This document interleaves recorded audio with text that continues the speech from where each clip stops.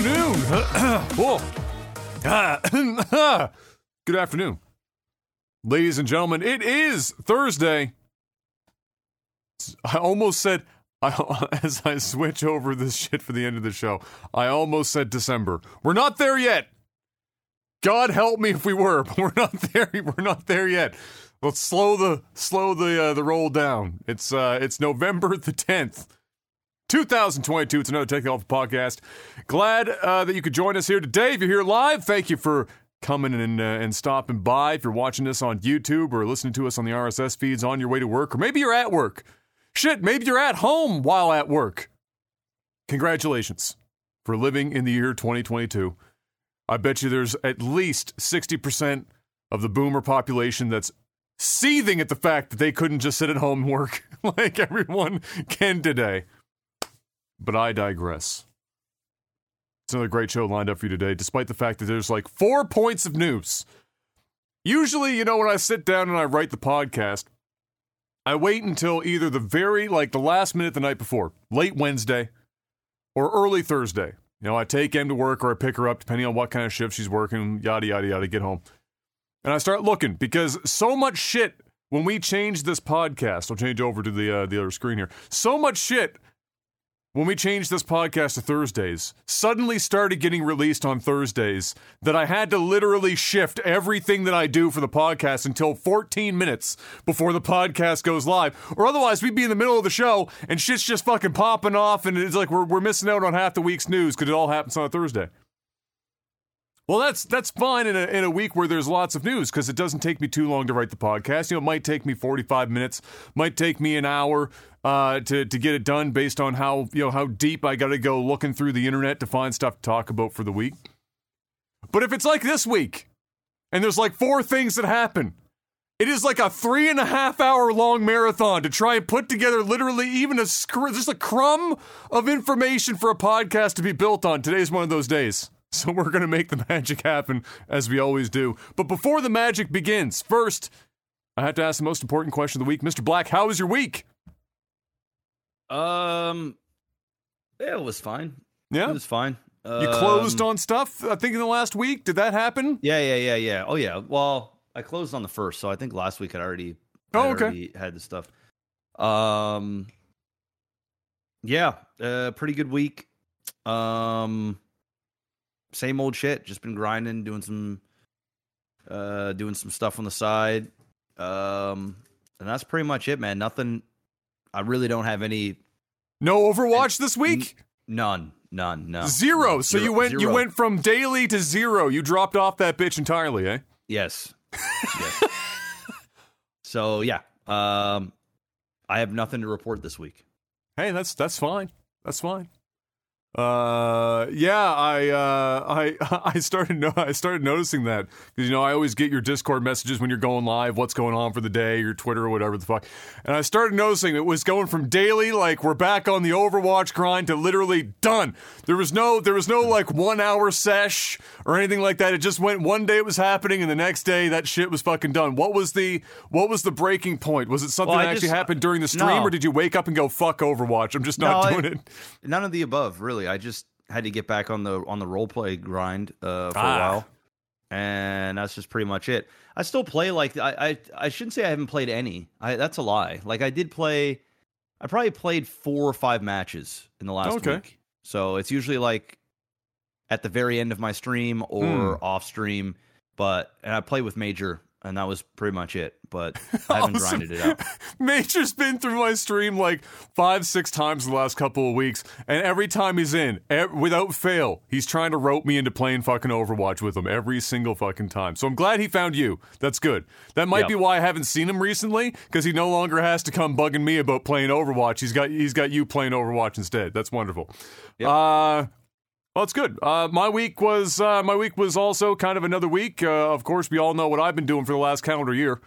And things continue to progress. We started to put the, we've got like, I don't know, half the flooring in at this point.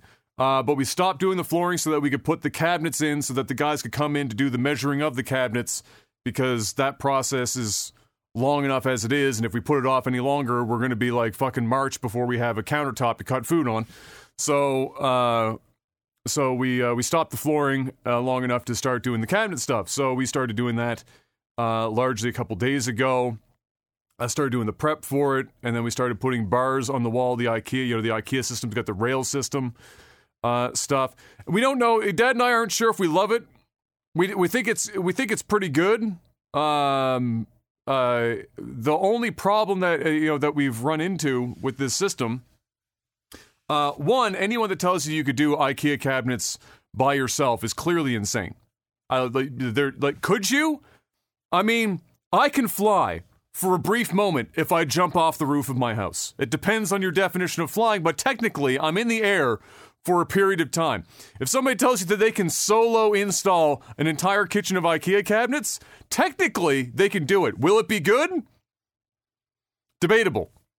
But it's not the building of the cabinets. It's trying to it's the prep work and the railing system install and all that stuff would be very challenging with one person, unless you're in a home where the walls are fucking built by gods, where every wall is perfect, not just flat, but square to the floor, square to the ceiling, and fucking square where the two walls meet. Which, if you can find me a home in which that's the case, even if it's concrete, I'll fucking shake your hand.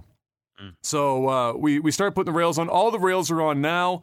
Of course, we're boxing our cabinets in with MDF at the end into the ceiling, and so where there are gaps between two, like let's say over top of the oven, we had to make sure that the railings were not only okay in their individual sections, but also across the oven, that they would be flat to each other, the railing systems. And we started hanging a couple of cabinets just to see what they were going to end up being like, and how that system was going to work.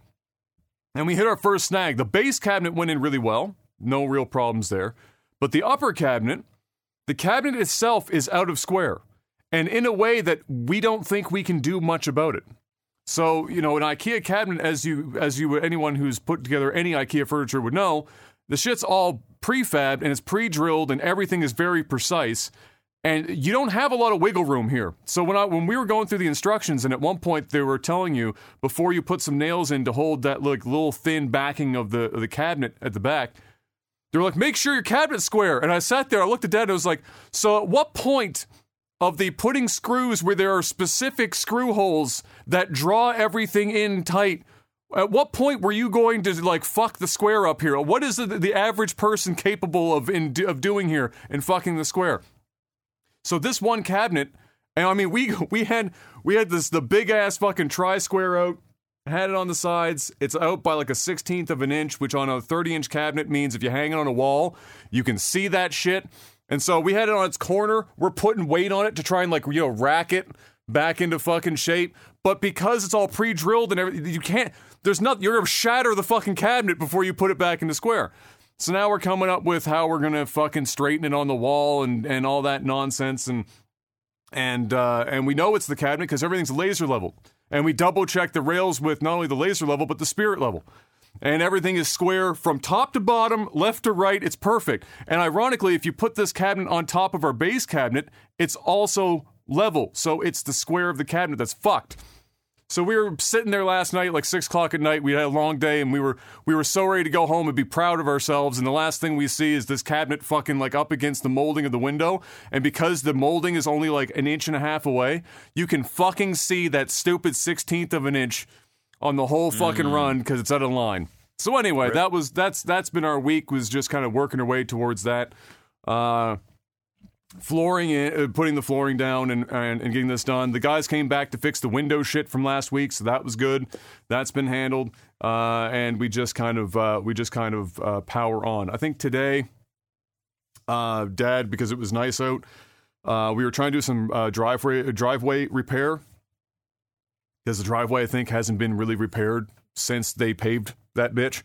And so it's got dips and dives and fucking rocks popping everywhere and shit's all fucked up. And so we're trying to at least get where the water runs, trying to get things filled so that the water hits the end of the driveway and doesn't just sit on the side of the fucking house or go up into the foundation. So yeah, I think he's been doing some of that today. But otherwise, a relatively easy day until we get back into cabinet installs tomorrow, and that's it.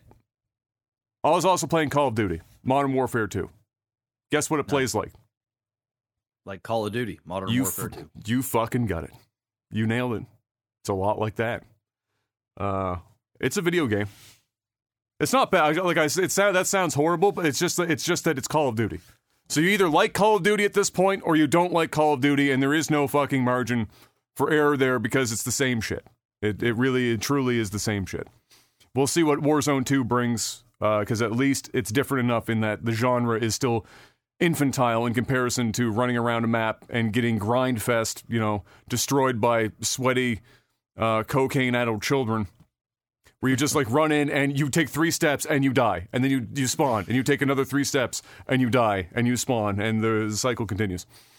Let's talk about some video game news, Mr. Black, even though there's not a heck of a lot of it this week. But before we hop directly into video game news, I want to give a quick shout out to the some 11,000 people that are apparently going to get laid off over there at Meta underneath Mark Zuckerberg, whose new hobby is not only learning Mandarin along with his wife, but also learning how to burn money as quickly as humanly possible.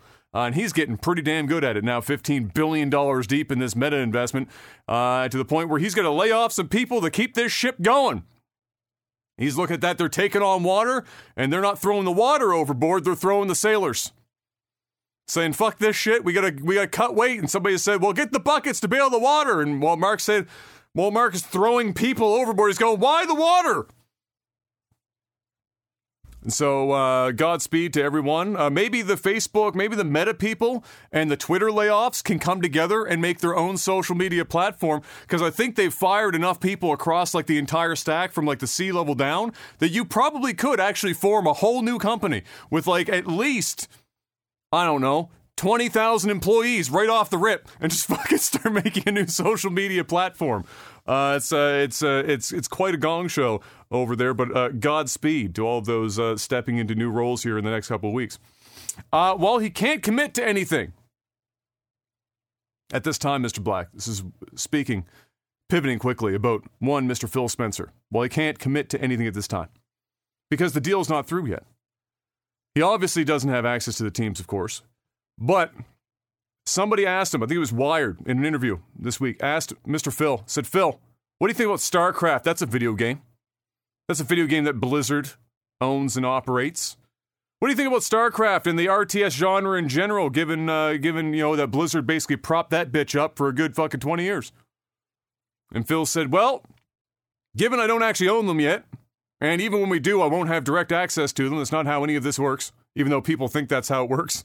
He said, I do get excited about the prospect of what we will be able to do with IP like Starcraft. And he also mentioned Warcraft 3 and the RTS genre in general, because he said those were games that he actually personally spent a lot of time playing back in the day. And so it excites him, the thoughts of using some of these older IP. Now, I don't know what they would even do because Blizzard, with relatively recently, put out like the updated Brood War, the updated Warcraft 3, the fucking, like, they've already done all the shit that you would think would be the easy go-to, oh, we just bought this company, let's remake or remaster their games. Well, they already did it. They fucked them up too, unfortunately. They fucked that shit up hard, but they've already done it. So I don't know what they would do with it, but I'm here for it, whatever the fuck it is. And I am interested in what Microsoft does with Blizzard's fucking category or entire categories of intellectual property. What would you, Mr. Black, like to see if this deal goes through, and it's probably going to go through? What would you like to see of Blizzard's intellectual property? Would you like Microsoft to go back and reuse those? Or would you like Blizzard under Microsoft to maybe actually try and do something new? Yeah, they're not going to touch StarCraft or Warcraft. That's just, it's pretty obvious. I mean, he can say whatever he wants to like appease whoever. Well, what if they put it on like Game Pass for PC? That's probably like the closest thing that they're going to get in terms of. But it's like, already free anyway. The game's already free anyway. StarCraft 2 is free to play, and has been for a very long time. The multiplayer side, right? Yeah. Oh, okay. So not the single player shit. They didn't just put the whole thing out for free. I know don't. I don't know. I don't know. Maybe somebody in chat can tell me, but I know at least the multiplayer is free. Yeah, I know the multiplayer is free. I don't think that they handed the entire campaign, all the campaigns out for free though. That would, I mean, if they did, damn, that's a lot of free content. Yeah, but I don't recall them going that far with it. But either way, yeah, that's the furthest one could imagine them taking those two things. Yeah, that's about it. Put it on Game Pass. That's about as far as it's going to go, because they're not going to touch the IPs. They're not going to make new. They're not going to make a new Starcraft or a new Warcraft. So, what do you think Blizzard's going to do? What do you like? Irrespective of this deal, what do you think Blizzard's next? Because they're obviously not going to die. They're not going to go away. What do you think Blizzard might actually try and tackle? Do you think it will be dipping back into their stable of things that they own? And I'm not talking about specifically StarCraft and Warcraft. They own more than that. Or do you think they're going to actually just go away and come back and try something wholly original? Yeah, no, I think Blizzard is... I don't think Blizzard's dead, but Blizzard is like... how do I put this into words? I just think there's no innovation left in Blizzard. They're just it's a profitable company that makes a lot of money off very specific IPs, and they're just going to keep catering to those. It's like their Call of Duty, you know, and it is their Call of Duty, but like, you know what I mean? Like they're just going to keep cranking this shit out. It's just going to be more Diablo shit, more World of Warcraft shit. You know, running with this Overwatch shit, you know, I think at most you might get an Overwatch 3 if this game doesn't like die.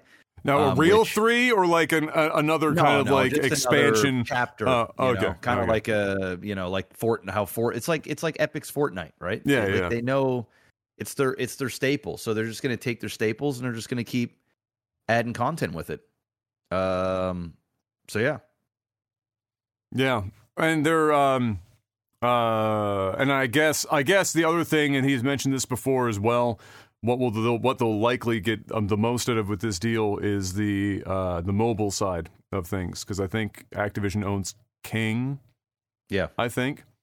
And so I think they'll get a lot out of that. But it will be, because the fact that you and I are struggling to come up with what the fuck they're going to do with most of Blizzard is why I'm interested in what the fuck they're going to do with Blizzard when the time comes. It's like, you know, there's not like a readily available list of things that are like super obvious for them to do. So it does make it kind of intriguing as to what it is. And I don't know either. I think Overwatch was, you know, their last major effort at a wholly new IP. It was clearly successful, despite the fact that everyone memes on it. Clearly, Overwatch was successful enough to continue with. It's not burning so much money that they had to like torch the whole thing and fucking leave it and go back to just cranking out another World of Warcraft expansion and living off of it.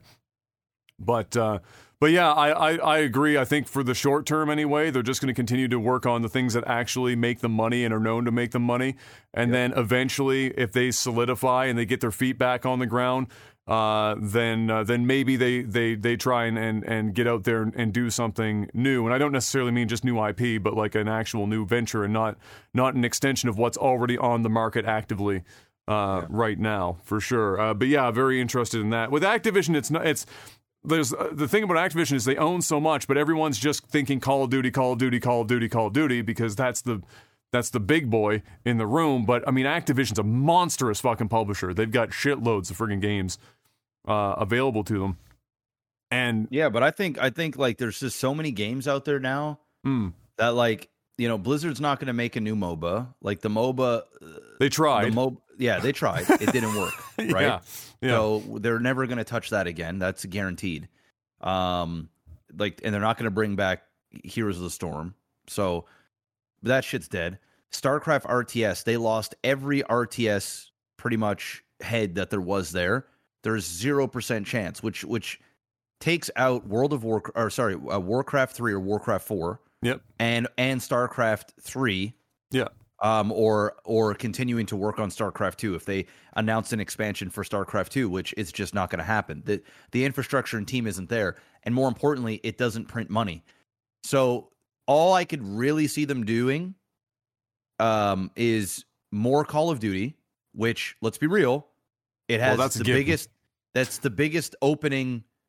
Yeah, we talked about last week, $1 billion in 3 days. Yeah. Right? So, like, there's their printer, and then they've got World of Warcraft, classic and non-classic, which, you know, they found another avenue to print money there.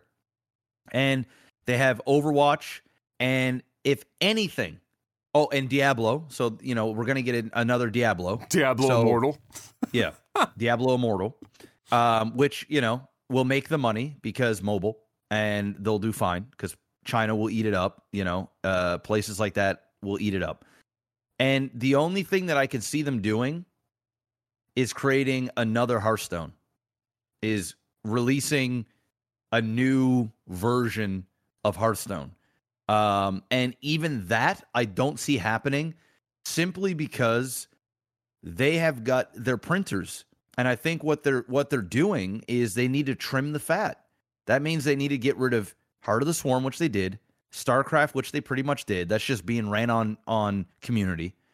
What other games are dead with Blizzard? I mean, you know, they almost all of them, but Warcraft and Overwatch, really. There you go. And Diablo Immortal, and Diablo Immortal, because Hearthstone's pretty much dead too. Yeah. Well, Hearthstone can be run by a small team. Exactly. Like, you know, it's got an infrastructure where I'm sure they're making money off it, but it isn't a growing. You know, they pulled the majority of the developers off of that because they just don't need it anymore. They don't need them. So if I was in Blizzard Activision's place, I wouldn't even be interested in creating a new game. They have a game that sold like $1 billion in the first, you know, week.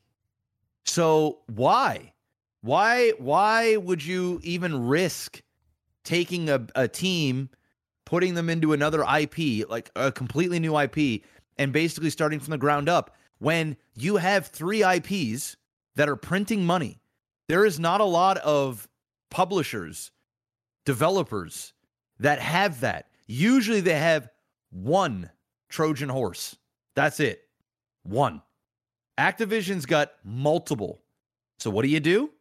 You just pour more resources into those, make those better experiences, and keep growing that. Why would they create anything else? It just doesn't make sense. They can spin off of those bigger IPs to do something different. It's kind of like that whole what's that really hard shooter game there that everybody, you know, plays and fucking rages Arma? at? The other one. You should get shot once, you're like dead.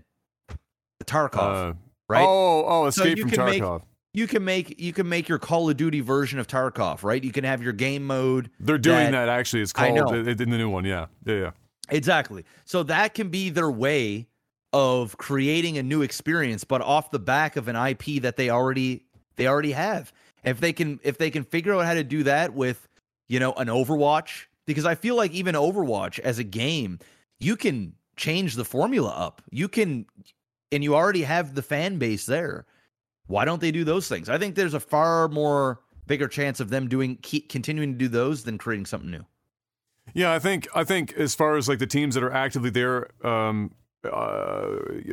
developing games for Activision and Blizzard as it stands right now, I'm 100% agree, and I think a lot of that will be unchanged after the buyout goes through. I think the only thing that would be more likely to come out of that, or not more likely, but as likely, is, you know, you do 100% want to have your money makers, but you also have to make attempts at, even on a smaller scale, trying to find your next moneymaker, because you can't just like perpetually rely on one forever, because if anything happens, you got all your eggs in one basket, then it's troublesome. It doesn't mean that Activision specifically has to be the one doing it, or Blizzard, but if Microsoft buys them up, they have access to the licensing for their IPs, and Microsoft owns a fuckload of studios. They could pull some shit and be like, all right, this looks like it might have a shot. We don't necessarily want the guys and gals that are making Call of Duty and running Overwatch and these other ones working on it right now. We need them to keep focusing on making the money printer go burr over there. But we do have other people that we could utilize these IPs with, because we've been looking for a project and we don't have anything, but now we've got these IPs on hand. And that I think is probably what you're going to see, because they have such a huge stable of developers now, and they, for better or worse, not all of them are working out. It's kind of like the Initiative. Is that what I think that's what they called it? The Initiative, what was their quadruple A team that's working on or supposedly working on the Perfect Dark reboot, and along with Crystal Dynamics, because half the team from the Initiative just came directly from Crystal Dynamics, and so they just paired them up to help make it happen. That's spinning its fucking wheels and shit right now. So I know that it's not perfect, but definitely I'm sure they will pull some of the IPs out to do that stuff. And lastly, they're investing a fuck ton of money into this. Do you think they're going to take this over and then start developing new shit? Like, dude, no. they need to take advantage of the IPs they have and get maximum return while the shit is hot, and nurture that before ever just grabbing shit and going, okay, we just spent $1 bagillion. Let's take a big risk here. Like, recoup that money for a while and figure shit out. It's just not gonna, yeah. Well, we know what the general direction is with Call of Duty, because they announced that who was it? Was it Sledgehammer? Anyway, there was a game coming next year for Call of Duty. It was like a full, and it sounded like it was a full and separate game. But after Modern Warfare made $1 billion in 72 hours, they came out and said, all right, so next year is actually going to be an expansion for Modern Warfare 2. It's not a wholly new friggin' Call of Duty game. It's an expansion now of Modern Warfare 2, and we're still going to charge $70 for it. And that's how you know it was going to be a totally different fucking game in the first place, because no way in hell were they thinking an expansion for fucking $70. That was not on the table. But they've invested a lot of time and energy into it, as if it was, and now they're just changing it. Because I think the first thing that came to their minds when they sat down and said, well, I mean, this Call of Duty is good. We've had other good Call of Duties in the last 5 years. Why is this performing better? And somebody stood up and said, because it's called Modern Warfare 2. And then they were like, yeah, okay, we should just keep putting Modern Warfare on the cover of every fucking Call of Duty box until that stops making extra money. Because there's really no other reason that I can think of for Modern Warfare 2 to make $1 billion in 72 fucking hours. Having played Cold War, as far as the positive experience, the fun, the map design, everything, they're different, but they're both the same in terms of quality. There's no massive chasm between those two. So for one to make $1 billion in 72 and the other to not, clearly people just want to hear the words Modern Warfare because it's Modern Warfare. So now they've caught on to that. Now next year's title has been changed to Modern Warfare: The Expansion for $70 US. Of course. See if they get another $1 billion in 72 hours, and they'll start making that money back real quick. Bobby Kotick also mentioned he crawled out of his fucking satanic clown orgy cave long enough to tell everyone that he totally believes that this buyout is going through. Big shocker that he would want to say that, but yeah, he does. Because what does Bobby get out of it? Even more money that he doesn't already need, but he's going to get more out of this buyout anyway. That man is going to... that man is the seediest individual in the gaming industry for 40 fucking years, and he just keeps making money. He's winning, bro. You know what he is? You know what he reminds me of? He reminds me of the most stereotypical comedic corporate villain from children's 90s movies. He's almost an exact representation of that person in every way, shape, or form. He looks like a fucking gremlin, he acts like a fucking gremlin, but he somehow manages to just keep fucking winning regardless, and it just pisses everyone off, and it's brutal. And on top of that, he's just got a punchable face. If you just showed, I showed a picture of Bobby Kotick to M, who's no fucking clue who the fuck this guy is. Just showed a picture, and she agreed. Very, very punchable face. Some people just have that look. Bobby Kotick looks like an asshole. He sweats douche, and it just so happens he might very well be. But he's making lots of money, so he's succeeding in his goal of making lots of money. But believe it or not, yes, he believes this buyout is going to go through. Big shocker on that one. I also believe it's going to go through, but I'm not making any money. I just know that Microsoft will fucking take this shit to court forever and ever and ever to make it happen because they want this deal to happen. And no random EU regulatory body is going to fucking stop Microsoft from going through with spending all this cash on this buyout. Crazy to think, though, that Elon bought Twitter for as much money as he did, and Activision Blizzard, like, it's just like Twitter at half the valuation, I think, right? Because it was the Activision Blizzard was like $72 billion or some shit. Something crazy like that. What is it? Was the Activision Blizzard buyout like $70 billion or something like that? I'm not sure. I can't remember now. It's been so long since they started that deal. You might be able to get it faster. Yeah, 68.7 billion. Right. So like just shy of 70 bill. And then Twitter was what, 42 or 44 billion dollars? Yeah. And so like all the ways in which Microsoft's going to have to try and come up with making $44 billion with like some of the hardest hitting games, monetarily speaking, in the entire industry, one of the biggest industries imaginable, and Elon is spinning his tires trying to figure out how to make back probably one of the worst buyout deals I've ever seen in my life. Anyone thought Twitter worth $44 billion was fucking cooked out of their mind. Literally the bottom of the monthly active users list of most popular social media platforms for $44 billion was hilarious. Fucking incredible. And God bless him. It's been a complete gong show. Have you been enjoying watching the dumpster fire? I'm enjoying it all. It's just it's literally my favorite tweet of this whole thing so far that I put out was 50% of me checking Twitter in the morning right now is for gaming news. The other 50% is to see what random policies Elon Musk decided to implement at 4 o'clock in the morning, and then how many of those policies got reverted by 7 a.m. Because that's pretty much how this is going. I actually have a picture of Elon in my mind, laying on a couch somewhere with a laptop and a fucking headset on or some shit, just randomly coming up with stuff. He'll be just sitting there after eating a lunch or some shit, and then something will pop in his mind. He's like, yeah, fuck it. And then he'll like pull up Slack, and he'll like message like the engineers, the 5 that he has left after firing every one of the other engineers. Be like, hey guys, you've got 13 to 16 minutes. Get this shit out, or you're fired. Go. And then some shit will pop up on Twitter in the afternoon, and then before the world's even had time to talk about it, like the official checkmark thing that happened here like 48 hours ago. I think that it was a troll, man. I just think he's trolling. He's a troll, man. He's a troll, he really doesn't want to make any money at this point. Dude, he's the like richest man on the planet. Who gives a fuck? Well, Mark Zuckerberg before him was the richest man alive, right? So it's not like it's impossible to lose the money. Adam. Mark Zuckerberg created fucking Facebook. Elon Musk is changing the world. And I mean legit. So, and literally leaving the planet. So there are two very different entities. They are two totally... Elon Musk could buy Mark Zuckerberg. Well, especially now. Several times over. He is beyond rich.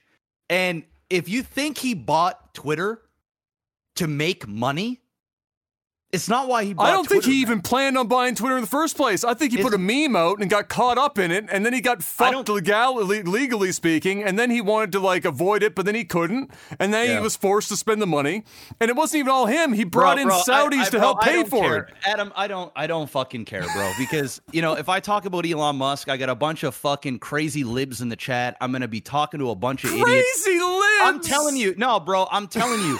Everybody's bitching and complaining about Twitter. Oh, it's fucking horrible. Oh, it's the worst. Dude, Twitter has been such a far leftist fucking platform forever. They have silenced the right, not silenced anyone from the left. And now that the power is not in their hands anymore, everybody is fucking losing their goddamn minds. If they don't like Twitter, leave Twitter. Go somewhere else. But there's somewhere else. Go create another platform. I'm just sitting back watching it, just laughing because people are bitching and complaining about everything. It's quite funny. It's actually funny. It's hypocritical. It's ridiculous. And I just sit there and laugh. And Elon Musk is sitting back and he's laughing as well. Trust me. You think he gives a fuck about $44 billion? He don't give a flying fuck. He doesn't care. He's doing shit because he wants to do shit. I knew that this motherfucker was going to buy a media company. I talked about it even before he bought Twitter. A motherfucker was going to buy a media company. And he's going to switch it up. And that's what's happening. And the left don't like it. It's not the right. It's the left. The left don't like it because they don't control it anymore. They don't control the narrative anymore. They're not shadow banning everybody. It's what it is. He literally like 2 days ago, he literally had his chat on Twitter where he said he's going to shadow ban people that fall under categories. Cool. So if the problem was shadow banning and trying to be a town square, then why is it if the idea is to not do that, then why is that suddenly a thing before that was a problem? He did not say that was not the idea to do that. Everybody is just being so literal with, like, that motherfucker can't say a goddamn word without somebody bouncing off and saying the complete opposite, or you said this and you said that and you said that. But everybody's forgetting what Twitter was just before he bought it. It was one of the most corrupt. It was one of the most corrupt fucking companies, and it was literally burning money left, right, and center. This shit wasn't gonna last. And this motherfucker came in and said, okay, and the whole left side started losing their fucking mind because they can't shadow ban anybody from the far right or even the right that thinks a certain way, and that's that. And then he buys it and he's like, oh my God, racism is way up. This and this is way up. It's a bunch of fucking bots. It's narrative shit. It's all media spun bullshit. And I'm telling you right now, it's going to be a rocky road. He's going to do whatever the fuck he wants to do. And the ones that want to leave Twitter can leave Twitter. And the ones that want to stay can stay. I already think Twitter's a far better place than what it was not too long ago. Dude, I'm getting shit on my feed from people that I didn't even know really fucking existed until he was gone. It's like the floodgates has opened up in Twitter, and I'm seeing shit that I wasn't even supposed to be seeing before because everything was shadow banned, and I only needed one thing. You know how nice it has been to not see a bunch of fucking random ass chicks half naked all on my feed all the goddamn time? I barely see it anymore. It's like my whole Twitter feed's completely different. It's just a better fucking atmosphere. I'm enjoying it, and I'm enjoying the entertainment. And I haven't said anything on Twitter. I'm just sitting back. I'm watching, I'm laughing, and I'm watching Elon troll. That's just that. You can have a surprise Pikachu face. You can give me whatever fucking faces that you guys want to give. I really don't give a fuck. I don't care. And I truly don't give a shit if Twitter crashes and burns or it's here forever. It doesn't affect me. I don't really give a fuck. I'm just there for whatever. People are just bitching and complaining to bitch and complain. And it's quite funny watching everybody getting all in their feelings about fucking check marks and $8. Go fuck off. Seriously, go fuck off. Not really the energy I was shooting for when I mentioned the meme of the unofficial checkmark, because it's the implementation. It's not. I don't even know where to start. You just ran a train. I don't want to sit here and talk about Elon Musk for an hour. It's a gaming podcast. Because it's gonna go nowhere. Because you're so brainwashed, Adam. Like you're just so like you're so lost on the sauce that like If I have a conversation with you, it won't go anywhere. And if you want to have a conversation, we can do it not here. I'm not even looking to have a conversation. Am I not allowed to say anything? Oh, you can. I'm not even trying. I'm not even going to. I wasn't even planning to counter anything you just said. But now I'm all of a sudden brainwashed. But you don't have any feelings about this. But now I'm brainwashed. Are you fucking okay? You are lost on the sauce. I see you on Twitter all the time, replying to Elon Musk nonstop, fucking writing this and this. You're bitching about everything. You're literally part of the fucking crowd that is so brainwashed on and you think you have all the answers and you know what the fuck is going on and you said this and you that. It's like, dude, just let it go, man. Let this Elon Musk do what Elon Musk's. Move on with your life. It's taking up too much. Everybody's too much time. They're putting too much energy into this. Let him do what he's gonna do. If you don't like it, leave the platform. That's fine. People should if they really don't like it enough. They're not leaving. They're not leaving. Okay. They're just bitching. And you know who's bitching? One side. That's it. It's one side. One. When it was, I have a question. The ones that had the loud voices for the longest time, and now that they're not getting their way, and they can't fucking brainwash people and put certain things in front of you 24/7, so you think and vote a certain way. That's just that. That's what it is.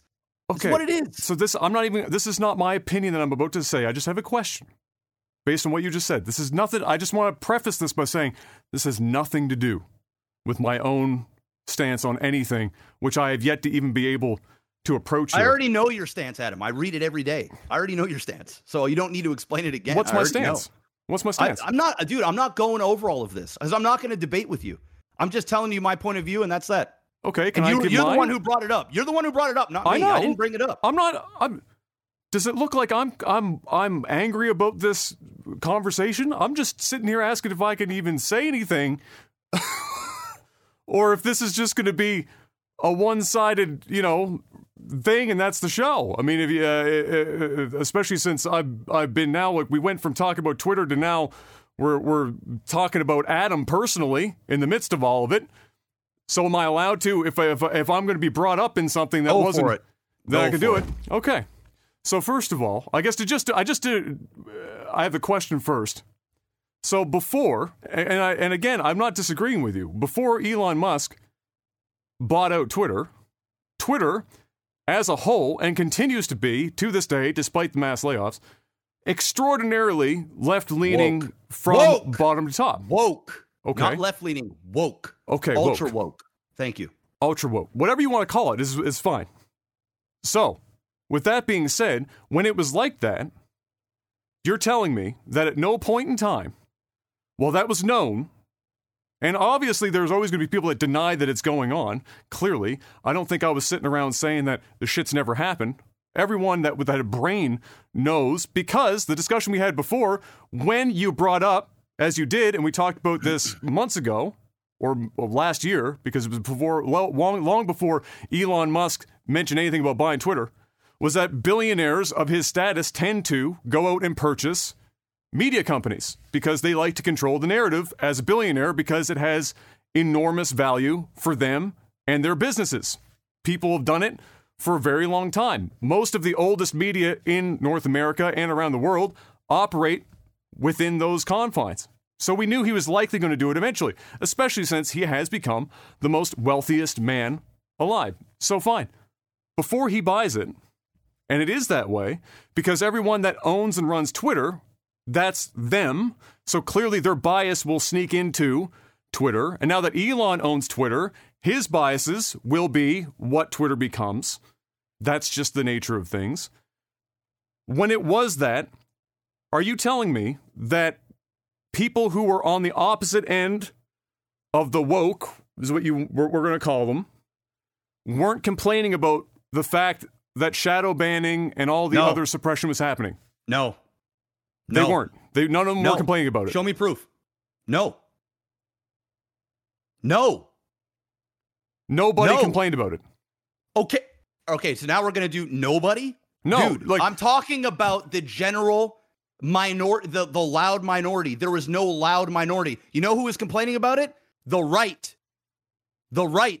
Because they were the one being canceled and shadow banned. Yes, that's what I'm getting at. Those were the ones. So it's understandable, right? The left and the woke, the cancel culture, they said nothing. They kept on their high horse, continue to cancel. Yes, I agree. That's what I'm trying to get at here, is that the ones that were being marginalized complained. Correct? And why wouldn't they? Their word's not getting out. They don't know what's happening. They're not technically breaking terms of service. They're gay, and that's why it's called shadow ban. Of course they'd be pissed off. Everyone going to be pissed off about that shit. It's bullshit. Clearly. It's just that the company was being run by people with a bias, and so that bias becomes the platform. And so that was a problem. Now we have the opposite. Now the right side is coming over. They're being allowed back in, and Elon has said, specifically just this week, in questioning about the council. What do they call something council? It's it's their moderation council, whatever he called it. I can't remember what they're calling it now. Anyway, the question was brought up about shadow banning and the moderation council, and he discussed the difficulties around trying to create a moderation council, which is understandable, because as we also talked about when we talked about Twitter before Elon actually went through the whole thing, it's extraordinarily difficult to moderate fairly any social media platform, because anyone who has any power on it is going to have a very hard time not instilling any amount of bias. That's a super fucking hard thing to do. I wouldn't want to do it. If somebody came to me and said, hey, be on a moderation council, I'd be like, pass. Hard pass. I don't want that responsibility. That's a really fucking hard thing to do. And so he said that, and then he followed up by saying that there will continue to be, based on stuff that he was not willing to talk about yet, because he is saying now he doesn't have the answer to, I'm guessing, I'm inferring that he doesn't have the answer to it at this moment, and he doesn't have the council built because he's only owned this platform for a couple of weeks, would be my inference as well, which makes sense. It's logical. That there will continue to be, based on what this platform deems is an issue of any kind. He didn't specify, so there will continue to be shadow banning. Okay. Of either, now, we don't know which side it's going to be or where it comes from. There should be. There should be on a platform. There should be. There should be. Okay. It just should be equal. It should be. It's not. The problem is, Adam, just because you're silencing a few or banning certain people. And just to be clear, I'm not trying to make some sort of point by talking about all this. I'm just walking through this whole thing right now. Yes, I understand. I understand what you're saying, but what I'm telling you is definitively, sure, it was the woke mob that ran Twitter. The employees, far left, woke, the vast majority. The narrative, everything was spun for the ultra left, the woke, the cancel culture. They let it happen, period. When you're banning people like Andrew Tate off of Twitter, or you're banning people like fucking, I don't even know who else, but yet you've got other people that are Kanye, I guess. Kanye, whatever, right? Anybody. It doesn't really matter. They only want a certain type of voice there, and that is that. They want a certain narrative. They don't want you to think it's a certain way, and it's been like that for a long, long time. There is nothing wrong with banning people from a social media platform, or even shadow banning specific people from a media platform, as long as it isn't a concentrated, one-sided thing. If it is across the board from all spectrums of your political views, your different ideologies, whatever, that it isn't a targeted set group of people or a separate group of ideology, then I don't see any problem at all with what they're doing.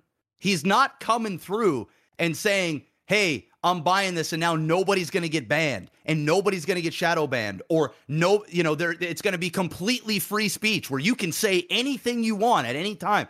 He's not saying that, but people will go to the extreme and put words in his mouth because they're upset about the change and the fact that the narrative is changing, the platform is changing, and they can't control. And they can't control this billionaire, and they don't like it. The government can't control him. The people can't control him. He's going to do what he wants to do, and it scares the shit out of people, and they're lashing out for it. That's just it. Okay.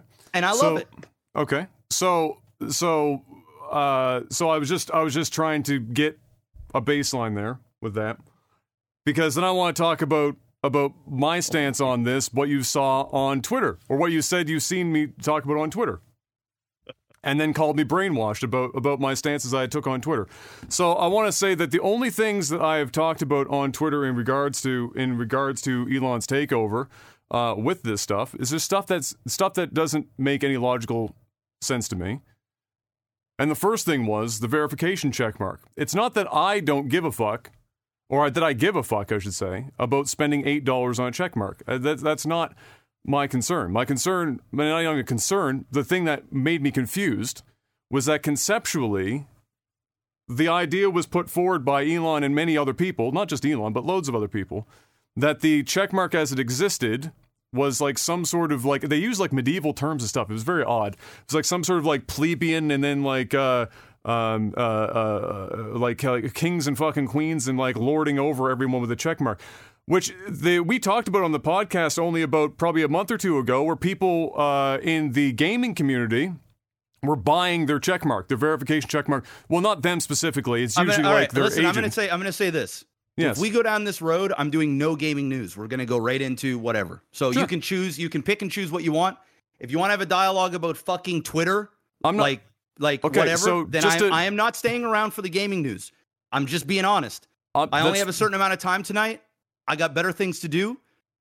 If this is the route you want to go, I'm just telling you, we're gonna switch subjects, and we're gonna go right into the tech support and be done with this. All I'm doing right now is allowing myself the opportunity, after being called brainwashed, to at least describe what my stance on any of the things that you would have even seen would I have already been. know what your stance is. I don't really care about you. It's the fact that you, on this platform of 4 people watching it and the 5 people that we'll see on the RSS feeds, just listen to you call one of your best friends of 25 years brainwashed without now allowing or wanting to allow him to be able to even present anything in the first place.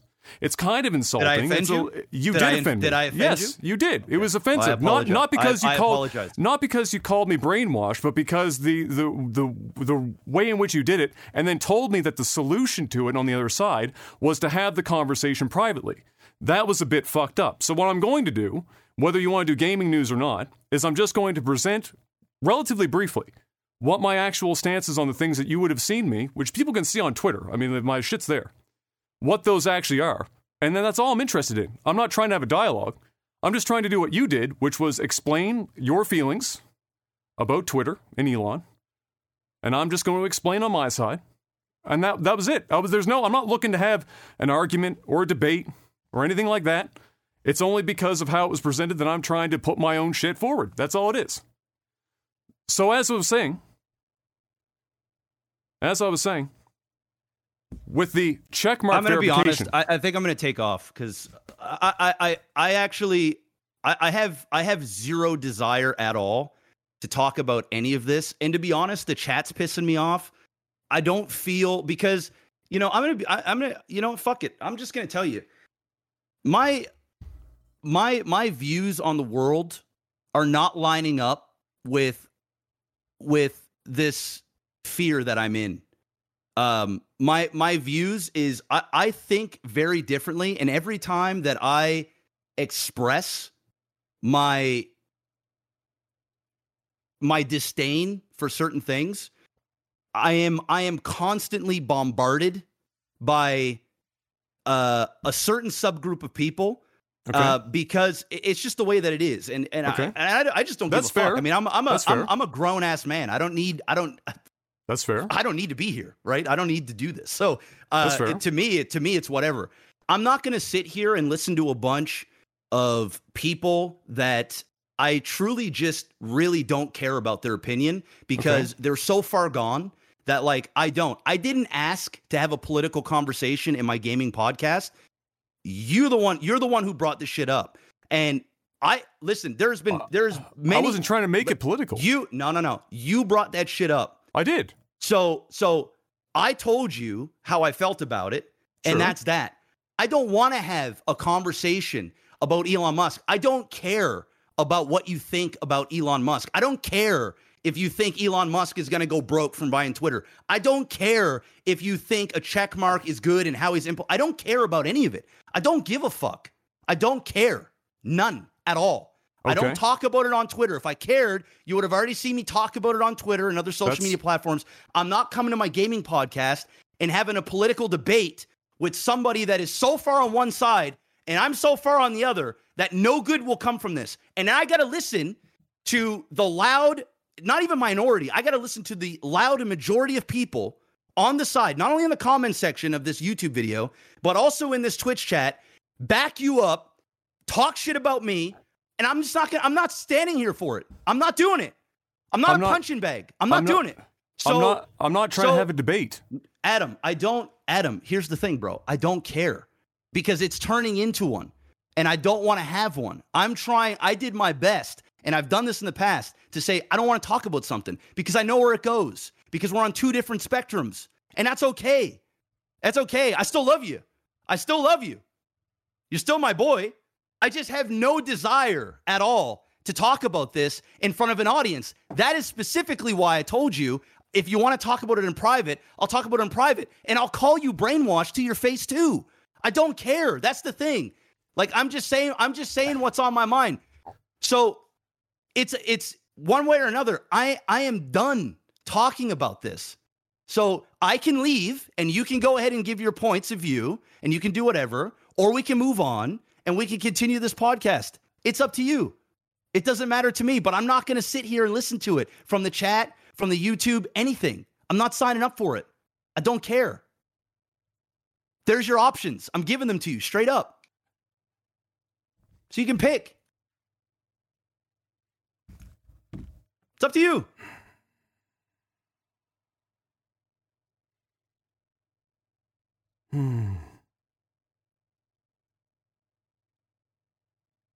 Sorry, just give me a second. I'm just processing that. Give me a second. Sure.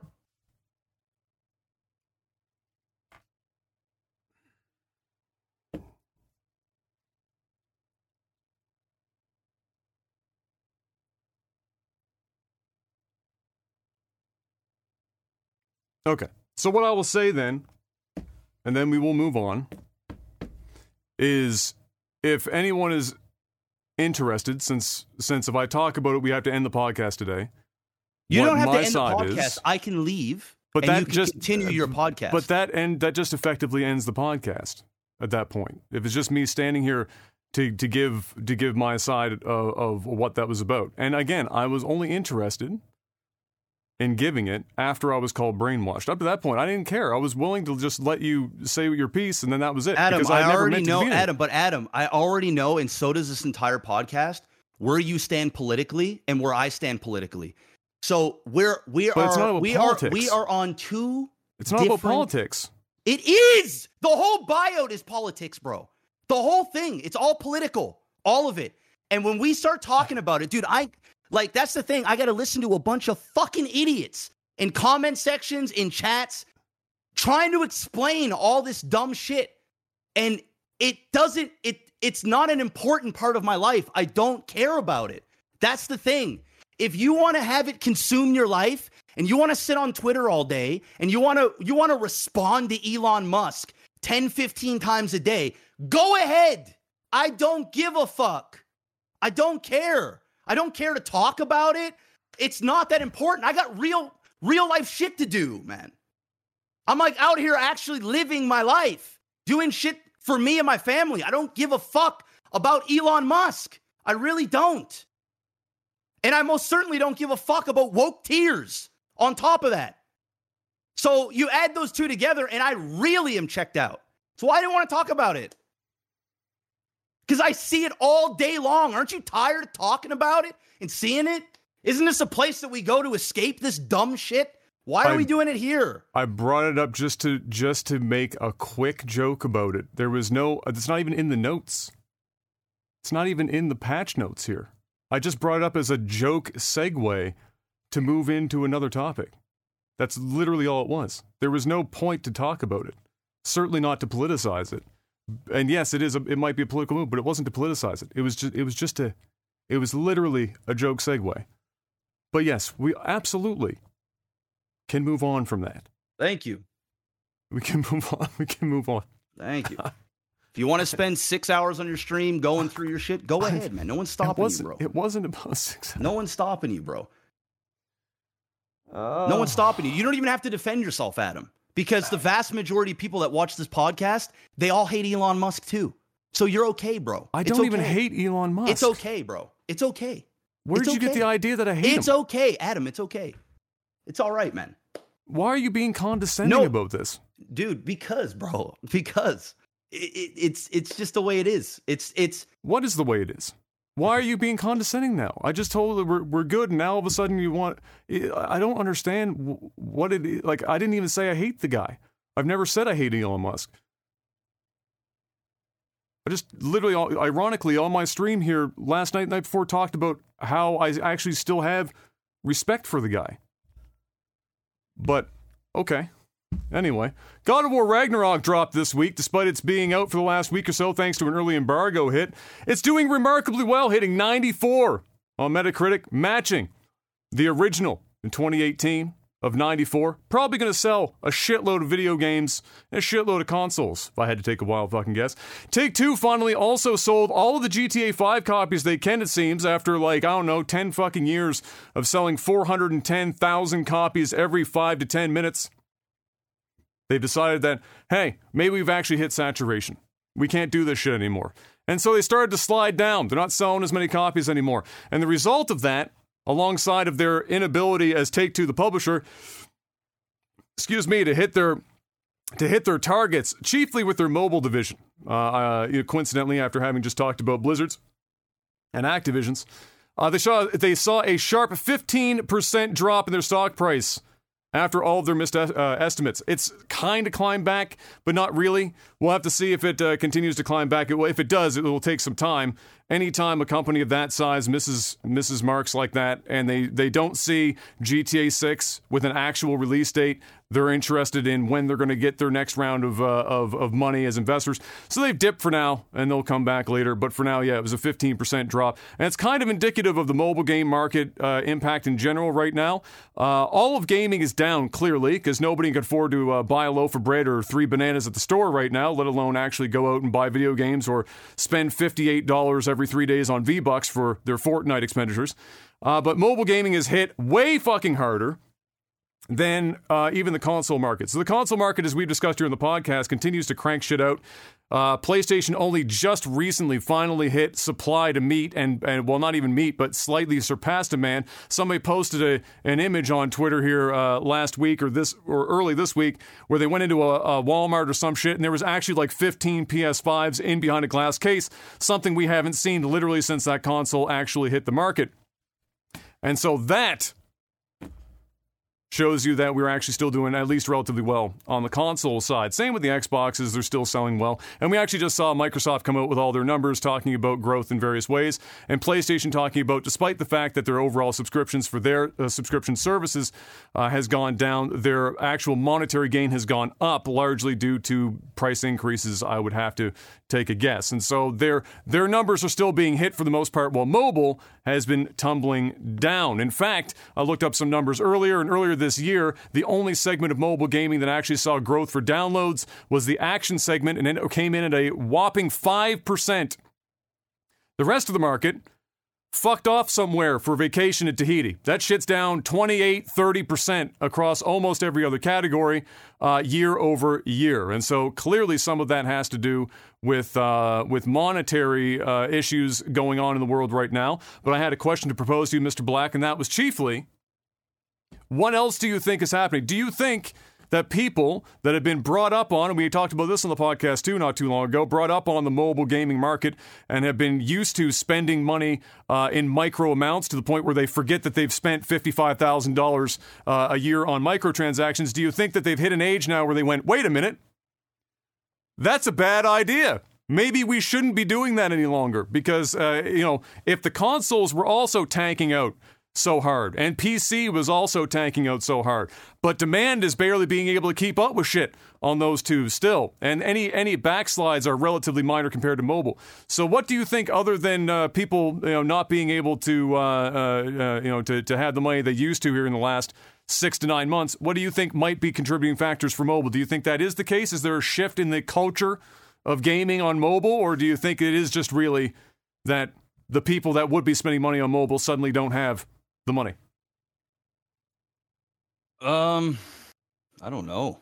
I mean, I think part of it might be a lot of other stuff is going up as well. Like, the economy itself it's taking a beating. People are losing money. Inflation is at all-time high. You've already got a bajillion other streaming services and different things. I don't think it's necessarily one thing where it's like, the kids are no longer using their parents' credit card and now they have to use their own credit card, and now they're thinking, well, I'm not going to spend that money. People are going to spend money on whatever the fuck they want to spend money on. If they like it enough, they're going to spend money. Whether they have it or they don't, they're going to find it, they're going to spend it. I think what this is, it's just a far bigger issue. It's not just about the games. I mean, I think part of it is there's too much microtransactions. I think part of it is there's a lot of free to play games now. There's just more options. I also think a lot of people kind of identify with one or two games, and that's where they pile most of their money in. And then I think the main thing is people are just fucking don't have that much money in 2022. I just think, the pandemic, like if numbers are going down, like we come out of the pandemic. So like everybody's home, everybody's playing games, everybody's got more money than they ever did, believe it or not. Most people, I shouldn't say everybody, but a lot of people were getting checks. A lot of people got money. And when you're getting checks and you're getting money and you're not going out to eat, you're not traveling, you're not doing this, you're not doing that, money starts to just show up. You're like, whoa, If I'm not eating out at this restaurant 3 times a week, holy shit, I've got an extra $300 in my pocket. So people were just spending more money, I think, throughout the pandemic. And now we're out of the pandemic, and people are back to work, and the economy is shit because of the pandemic and of many other things, and they just don't have the money. I think it's probably the big reason. I could be wrong, but yeah, I've been trying to figure out why all of the segments except for action games has been the one taking it. Because I agree with everything you said there. I'm just trying to figure out why, for whatever reason, all these other segments tanked so fucking hard. I guess that's just kind of the one thought that I had is that smartphones and shit have gotten so powerful now that the games that people are playing are substantially closer to, let's say, playing a game on the Switch than they would have ever been before. Where like mobile games before really struggled to break into certain genres of gaming because they just didn't have the horsepower to necessarily do it. So everyone's playing fucking, Candy Crush and shit on their phone, and now all of a sudden we've got Genshin Impact, we got PUBG Mobile, we got Call of Duty Mobile, we got like legitimate fucking full-blown first-person shooters, ran full of microtransactions on phones now that play, especially if you strap a controller to your phone, that play damn near similar to the console or PC version. So the only thing I could come up with is that it represents two things. One, all of the monetary things you just mentioned there and the various categories in which they come at people. And then two, I think it's kind of indicative of the direction of the types of games that are becoming more popular on mobile, where it's no longer just, and I didn't even mention Fortnite for fuck's sake. Fortnite, for God, like that's another one. So kind of indicative of the most popular games that are happening to be on phones now that a lot of people are playing in the millions and millions and millions versus what it used to be. So I think while some of those other games are still going to be popular, the ones that are hitting big and making all the revenue are going to be these bigger, fuller experiences, closer to console experience kind of situation. So I think that might be why there's still some sort of growth in that category. It was really one. It was the fucking chart looked hilarious. It was 5% on one, which is barely growth at that point, and then everyone else was like 15, 20, 30 plus percent just in 1 year. So I think that does kind of point in maybe a shift in it. And I do hope personally that while it is likely only a small portion of this shift in revenue and whatnot on mobile, that those people that did grow up used to, as we've talked about them so many times before, spending all this money on phone games, that maybe they did hit an age where they went, wait a minute, I'm getting fleeced to fuck out of every dollar that I friggin' bring in, to my hands. I'm putting it directly into this game, and I'm watching all these other people on consoles and PC, and yeah, they're getting fucked too, but they're getting fucked with like a 4-inch dick, and I'm getting fucked with a 12.5-inch penis, and I need to reduce the size of that before I'm shitting just walking down the hallway. And so I think I'm hoping that that's kind of where they're going with this shit, because that would be ideal, because what it means is maybe it will stop the fucking explosion of the stuff happening on consoles and on PCs, or at least put like a soft ceiling in place where they don't just perpetually chase after the type of transactional, revenue spend that phones have and bring it to other places. And that's just a personal one for me, because we talked about this on my stream the other day too, where it was just like, man, games as a service is really taking the fucking fun at a lot of this shit. Like, it just... everything feels like a transaction now. Even when it's not a transaction, when you turn a game on, you feel like you're actively involved in a transaction because you're just getting bombarded. The first thing you boot up Call of Duty, what do you see? Messages of the day. What's the messages of the day shit? 14 different battle pass related things. Here's an expansion this. Here's a fucking way to come online and spend that. Here's our latest Doritos promotional material and your Mountain Dew that you can fucking put in an IV and hook up to your fucking main vein while you're playing Call of Duty for 14 to 15 days straight. It's all there. So the moment you turn it on, you're already getting hit with it. And it just kind of sucks the fun out of the fucking game. And so I do hope that maybe at the very least, if we stopped here, if the fun bus stopped here, I could live with it, But if it like kept crawling to where the phone shit is, oh my god, I don't know. I'd be like reduced to just playing. I'd be buying a fucking like retro tink, and I'd be plugging in my N64, and I'd just never leave. That'd be it. I'd be phoning it in and playing like Harvest Moon for the rest of my life. Call it a fucking day. What do you think about that shit? You don't play as many games now, but you're starting to play games off stream occasionally. What do you get annoyed with if you dip your toes into this kind of stuff, or are you still managing to like play mostly games where that doesn't exist yet, like single player experiences and things? Yeah, that I don't really get bombarded too much with all this extra stuff on the games that I play. I mean, there's always options. Like in the games I play, like there are options to buy things and skins and different stuff. But that doesn't do anything. It's like desensitized. Yeah, I just don't care. Right. I'm going to play the game, and I don't need a different color shirt or shoes or pants, or I don't need a different icon. I just play the game. That's it. And if it's egregiously like pay to win, I just don't play the game. Yeah. It's just not a game for me. So it's like, I just don't sign up for the madness. That's what I'm concerned with, is the pay-to-win shit making it its way over, where it just becomes more and more like a thing where like they're encroaching on that with Call of Duty now, where like with Warzone and stuff, in order to unlock certain guns, you need to own the main game, and then you go unlock them in the main game's multiplayer, and then you bring it over to Warzone, or they'll have guns behind the paid battle pass or something like that. And oftentimes, big shocker, those guns tend to do pretty fucking well versus other guns. And so it's not necessarily pay to win, but they're like flirting with the edge of it to see, where people's lines are.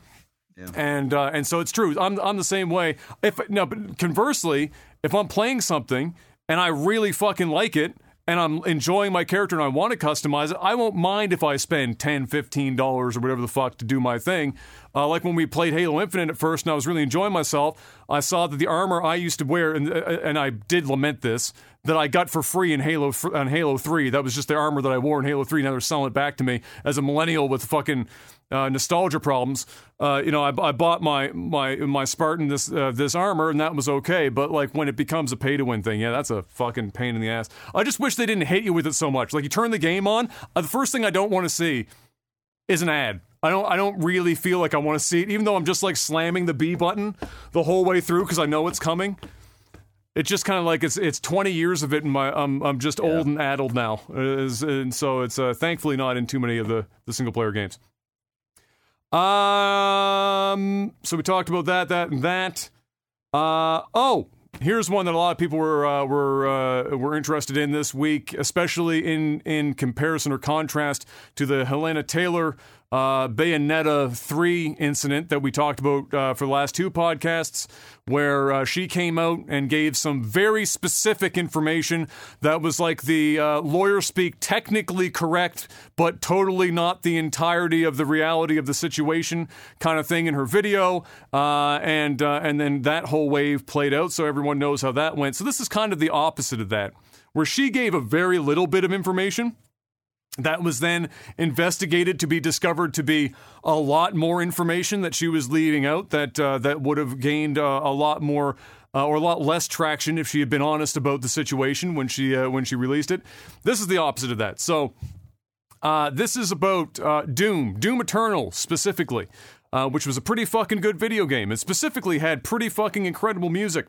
And that pretty fucking incredible music was brought to you by one Mr. Mick Gordon, who laid out a hefty thread of receipts to back up a great example of a truly awful freelance artist's experience with video game companies. So this guy has never worked as like an on-hand employee. He's always been freelance. He's contractual.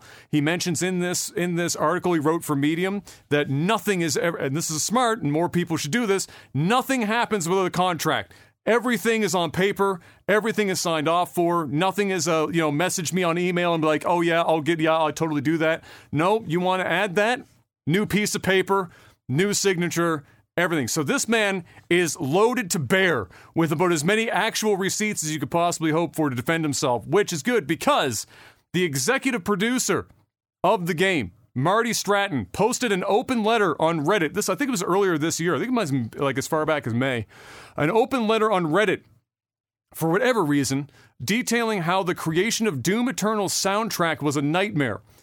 Mick Gordon brought the receipts for this to shut this down because he specifically called out Mick Gordon in this open letter for whatever fucking reason. And of course, being the guy who made all the music, even if he didn't mention his name, kind of obvious who he was talking about at the time, was Mick Gordon. So, in the midst of all this, the highlights for this is that the open letter is posted. Mick Gordon smartly goes away, doesn't say anything. Probably lawyers up. Looks at everything. Internally, Mick said, for months, he asked to bring this to closure privately between the two to settle whatever the fuck it was that this guy was going on about with this open letter on Reddit. He refused over and over and over again and continued to perpetuate this story that he put out there. Then he said that Stratton also offered him 6 figures after a while to go away.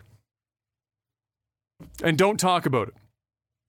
So again, this is about as opposite as that Helena Taylor situation you could possibly get. But he was offered all this money. 6 figures is no joke. That's a lot of dollars. It's a lot of dollars to not talk about this. And after all these months, and finally, clearly with legal counsel, because this is a hard thing to dance around, decided that, as he said, the truth was more important than the money because this hurt his professional reputation amongst the community, clearly. If somebody comes out as an executive producer for something like Doom and says it was a nightmare to do the soundtrack, and you're the soundtrack guy, that might be a problem when you're looking to go get more work in the future. And so he's decided that for him, it's better if he comes out and clears his name than just taking this six-figure deal to shut up and let Stratton, have his open letter on Reddit. And so as such, he goes on Medium, which is a website, if people are in the gaming sphere, they might not know about it, but Medium is like a tech blog place where people can go and write long-form content, and it's kind of produced almost like blogs, but almost anyone can go there and write something on Medium for it. So he wrote this, and this is when I say he brought the receipts, Mr. Black, Medium estimates at the top of all the articles how long it would take you to read it. I think I didn't link it. I was going to link it so you could see just how lengthy this bitch is. 60 minutes is this read. An hour of straight reading for the average person to get through this carefully laid out. And it is immaculate. This man wrote a thesis. It's not like he went and just ran at night and just fucking slammed all this shit on a keyboard and pressed enter. This thing is immaculate. 60 minutes worth of text. Outlining everything. So many receipts as to why Stratton was lying through his teeth about literally everything that he brought up was bullshit, which is probably why he offered him 6 figures to not open his mouth and talk about it publicly. So he posted this whole thing, and now obviously Stratton, a bit of a clusterfuck, so to speak. I haven't personally seen if there's been any more development of this as to what is going to happen with Stratton or what is happening here with Mr. Mick Gordon.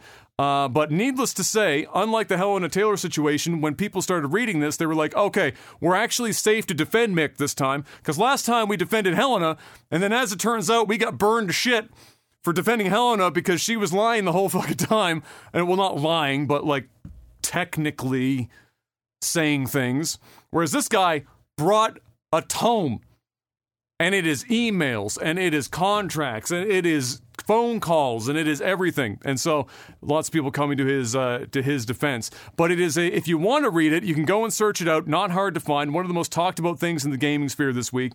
And very interesting. If you are interested in this stuff where you want to know what it's like, for example, even if you're not interested in this specific issue, what it does give you a glimpse into is just how chaotic AAA gaming development is, and just how many moving parts are constantly going, and how things can derail, and timelines constantly moving, and everyone is trying to meet together and make all of this work. And some people from the outside look at AAA and go, okay, so they just take $500 million, throw it at a wall, and God of War Ragnarok comes out the other side. And that's not at all how any of that goes. And Sony Santa Monica is probably one of the best examples of a well-oiled machine. So if you put that in the hands of let's say Bethesda, who I don't know if we would call it a well-oiled machine most of the days of the week. You might see why it would be a more of an average look into the industry as a whole. Very, very interesting read indeed. And definitely an hour. So, like, grab a coffee and whatever else. And if you're a slower reader, break that shit up into multiple sections because you're going to be there for a long fucking time. But yeah, just a good example of what it's like as a freelance worker in the video game industry. And I'm sure if you extrapolated this and applied it to the movies industry, if you're doing voiceover or soundtracks and things of that nature, it's probably similar. Timelines are insane. People keep asking you to change things. You probably want to make sure that you're getting people to sign 1,000 pieces of paper if they are asking you for this stuff, because I'm sure, like anyone, if they can get away with just asking you for it and not having another piece of paper, clearly they're just going to ask you for it so that they don't have to, pay you more money or some other bullshit down the line. So definitely an interesting read for that indeed. And that's kind of... Oh, one more thing. Two more things, actually. One, Sonic came out, Frontiers. I can quickly say this. It came out. It's all over the map. I've seen, in the same spot on Twitter, 2 different posts. First one was reviewed a 7, second one was a 2. To give you an idea of how divisive that game is right now, you've got somebody, again, on my stream, I talked about, if you see a game, just to put this into context, if you see a game given a 2, and it's a 10-point scale, run. Yeah, because nobody uses the 2 on a 10-point scale ever. Normally it goes from a 5 straight to 1. There is no 4, 3, and 2. If you see those numbers, it means not only is the game dog shit, but it affected the player, the reviewer, in such a way that they actually wanted to be accurate with the number that they gave the review. Because otherwise, it goes from 5 to 1. It's never 4, it's never 3. So if it's a 2, that's technically worse than a 1. So maybe be cautious about it. But again, second, like a post right after, 7 out of 10. So fucking, I don't even know what to tell you. If you really love Sonic, I don't even know if that's the solution. Maybe if you don't like Sonic, this is the game for you. I don't know. Good luck. Maybe watch some shit on Twitch. This might be one of those times where you just go find somebody who is streaming this shit or making a YouTube video before you buy that thing, because it's all over the fucking map. It's absolutely insane. I will say this at the very least, that people did say, in general, from what I read, that as bad as the promotional material looked, it's not as bad as that. Except for the guy that gave it a 2. Clearly that guy fucking salty as shit about that game, giving it a 2 out of 10. And then lastly, for gaming news, Mass Effect news. It was N7 day this last week, and they released another teaser for Mass Effect 4. That's the upcoming. We talked about on the podcast how a long time ago now they finally learned their lesson that Andromeda was a bad idea, and they needed to get the fuck away from Andromeda. So what do? Go back to the trilogy that everyone loved and add a 4 to it. So that's what they're doing. So they put out, we already knew about the teaser from before. It was one picture. People were zooming in like fucking enhance, trying to like extract every ounce of information from every pixel on the poster. And now in this one, same thing's happening, but it was like some audio involved as well. And it appears as though, for this upcoming game, that it's happening within 10 years of Mass Effect 3. And that, for whatever reason, we're hearing, I think it's Liara's voice in these. It sounds like, despite the fact that we were to believe that all of the mass relays, which are the giant rings out in space that people were using to travel across vast areas of space, somebody has a working one somewhere. And that's kind of what it sounds like right now. So we're within 10 years, I think, of the trilogy, and a mass relay may or may not actually be working. That's about all that I've extracted out of this. Otherwise, Commander Shepard, my favorite game on the fucking Citadel, all the memes are all coming back because the cast and crew are returning. At least a few of them are anyway. And we'll see how it goes. Is it on a new engine, or is it on the old engine? I hope it's on a new engine, because Mass Effect 3 was... When did Mass Effect 3 come out? 2015? 14? It's been a while, so I would imagine. Now, EA is the overlord there. And so there's a really good shot that it is coming out on the Frostbite or whatever version of Frostbite the EA has been forcing every developer underneath of them to use now for about 10 years. Whether it was good, which is what happened to Andromeda, by the way.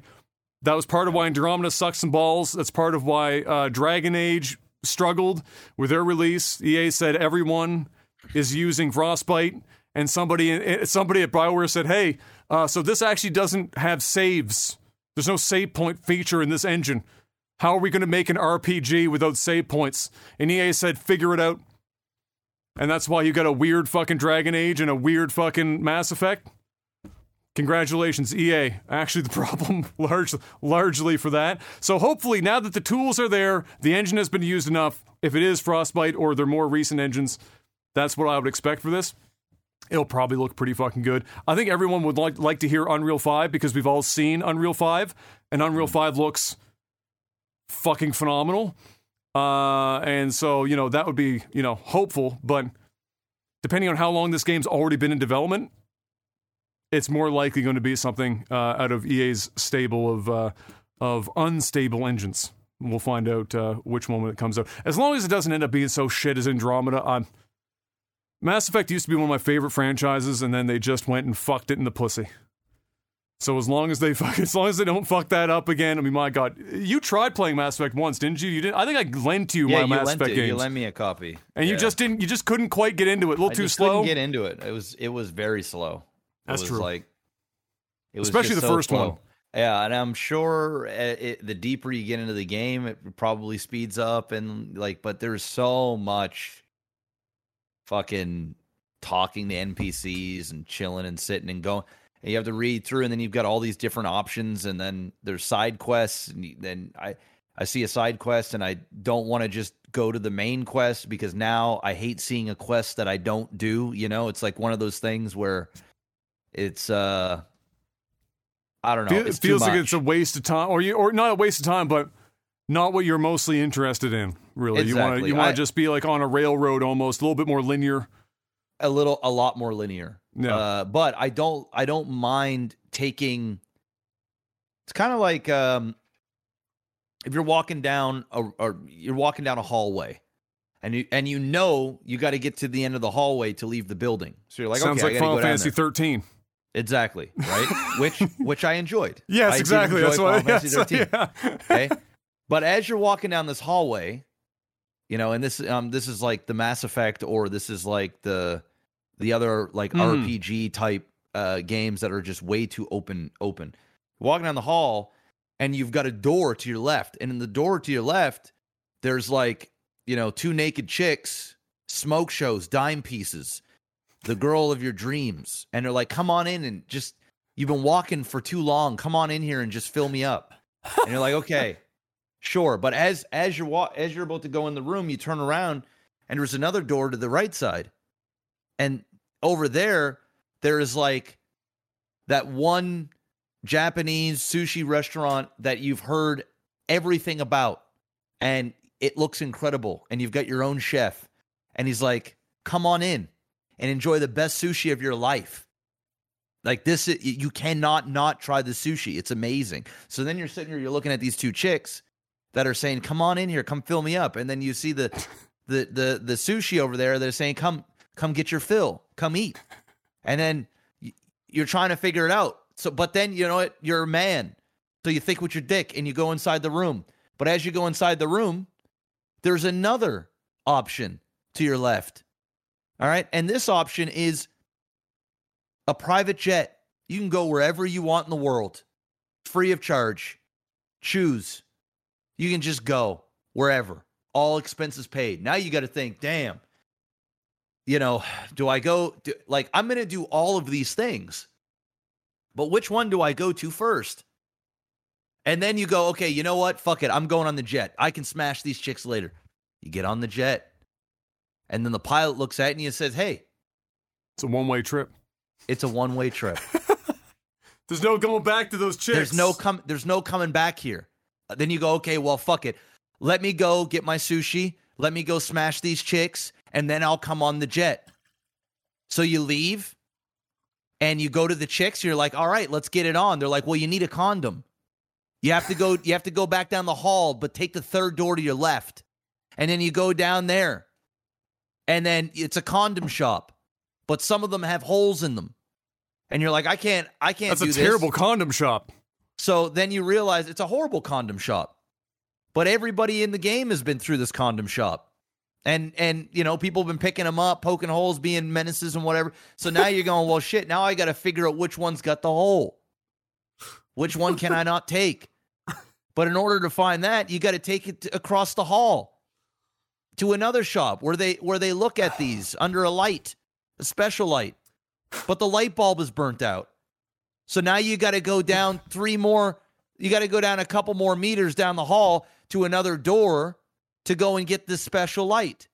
Okay, now you can get the light. Fantastic. You got it. But it costs 85 credits. And you've got 10 credits.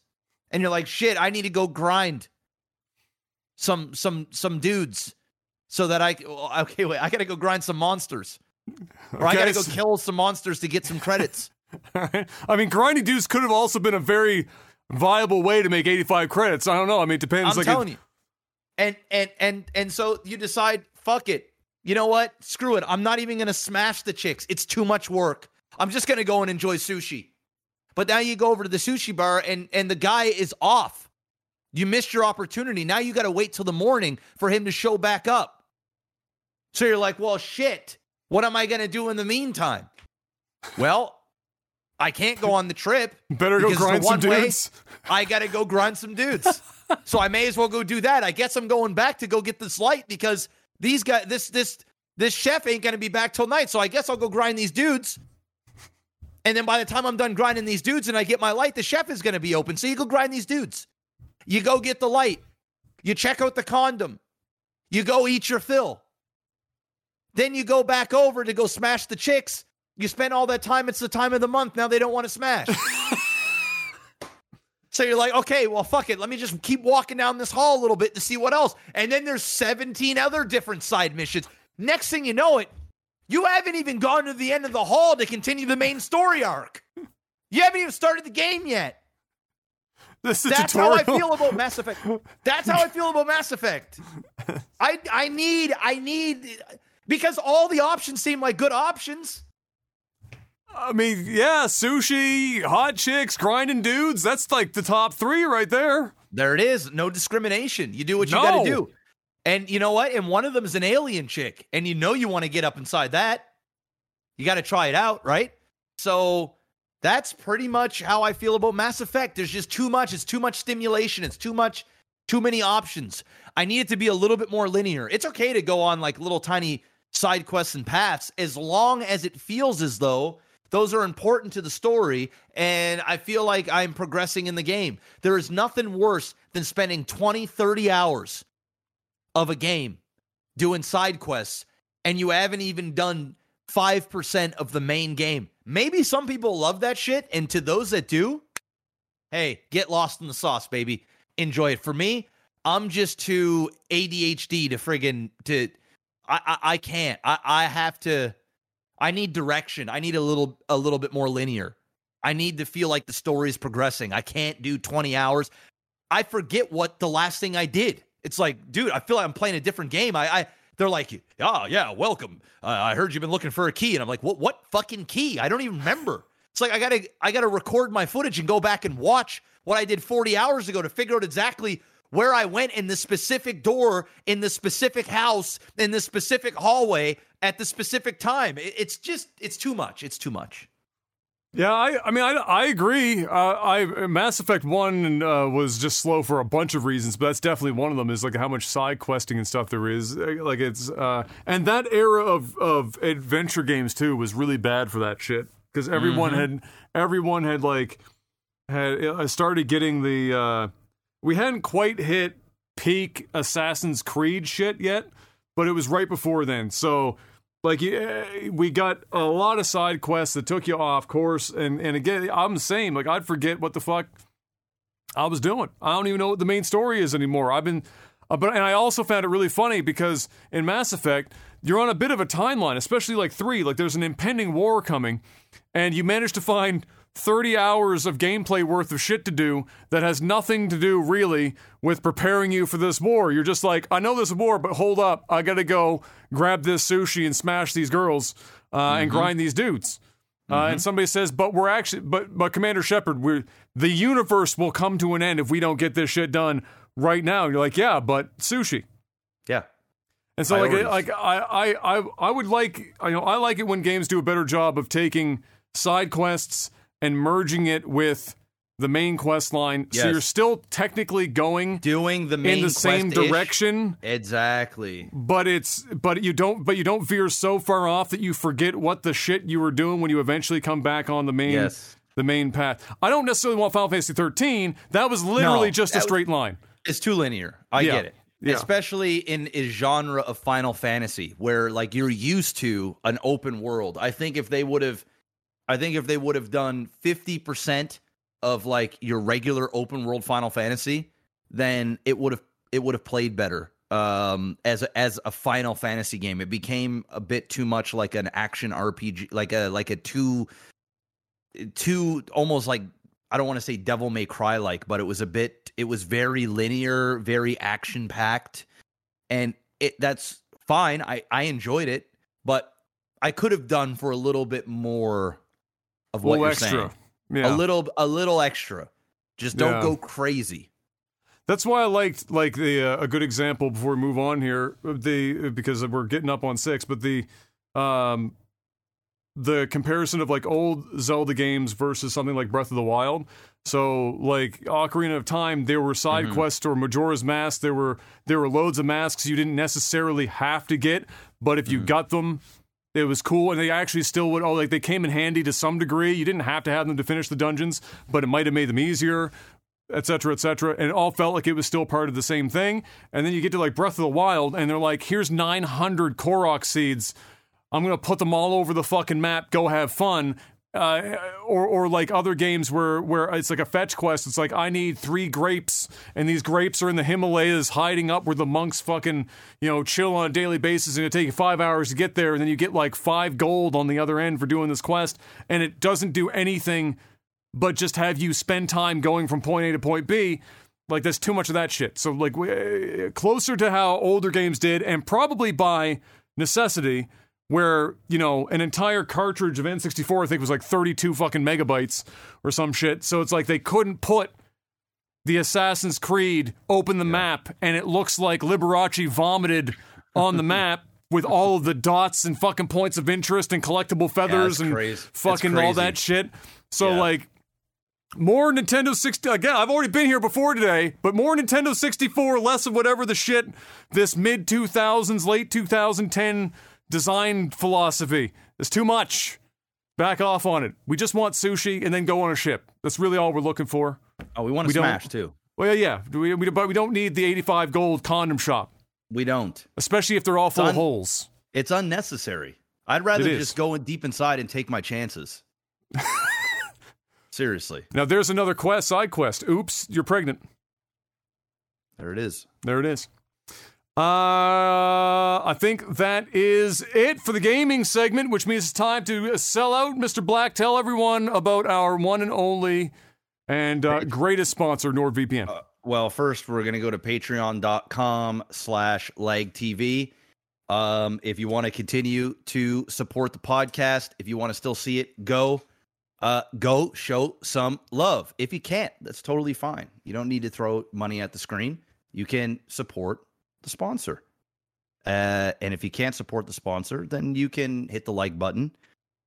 You can share a podcast. You can, I don't know, like, comment, subscribe, hit the notification bell, whatever it is that YouTube is trying to get you to do these days. I don't even know anymore, bro. Draw your blood and give your firstborn son up. But yeah, you can do all those things. But if you do have the means and you want to support the podcast, you can do that through sponsor as well, NordVPN. You can click the link in the description below, or you can go to Nord, so NordVPN.com/OTT. Use the promo code OTT and get yourself a very, very sizable discount and 4 bonus months for a limited time. when you use that promo code. Guys, stay safe, stay anonymous on the internet. Watch different regions of Netflix and other streaming services.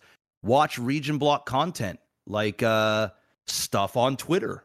You could do that. If you can't watch the latest video, you can mask your IP and bada boom. You can say you're from, I said Turkey last time. Let's go with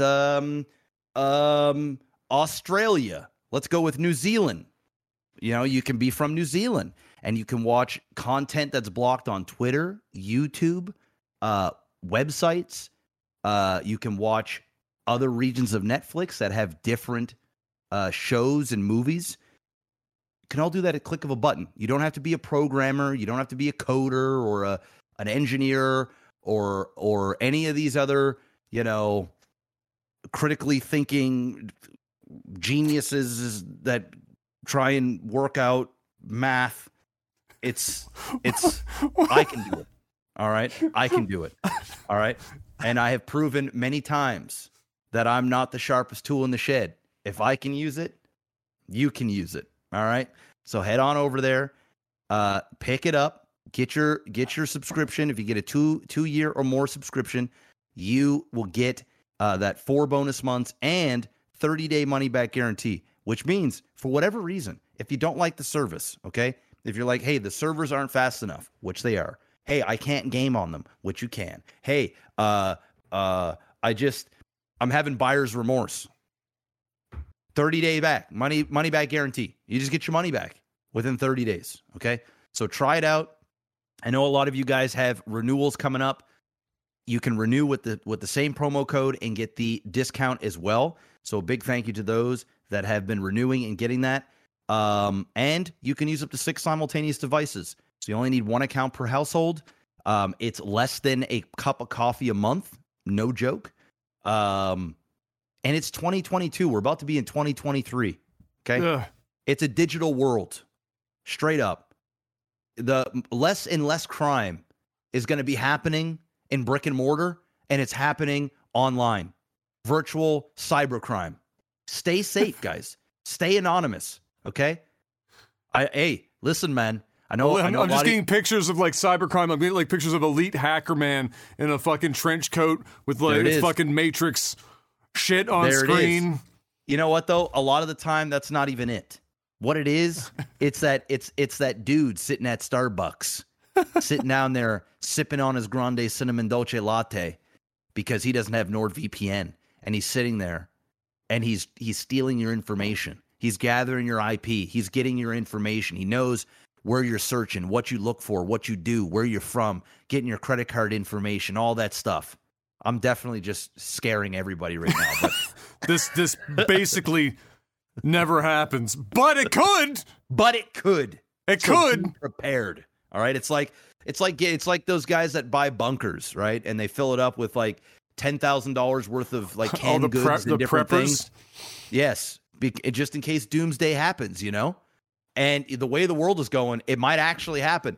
So, you know, get yourself NordVPN, guys, okay? Maybe the dude at Starbucks isn't going to necessarily steal your stuff. But if you are traveling and you are in public Wi-Fi places, you do leave yourself, and all jokes aside, you leave yourself vulnerable for people to take your shit. I'm not joking.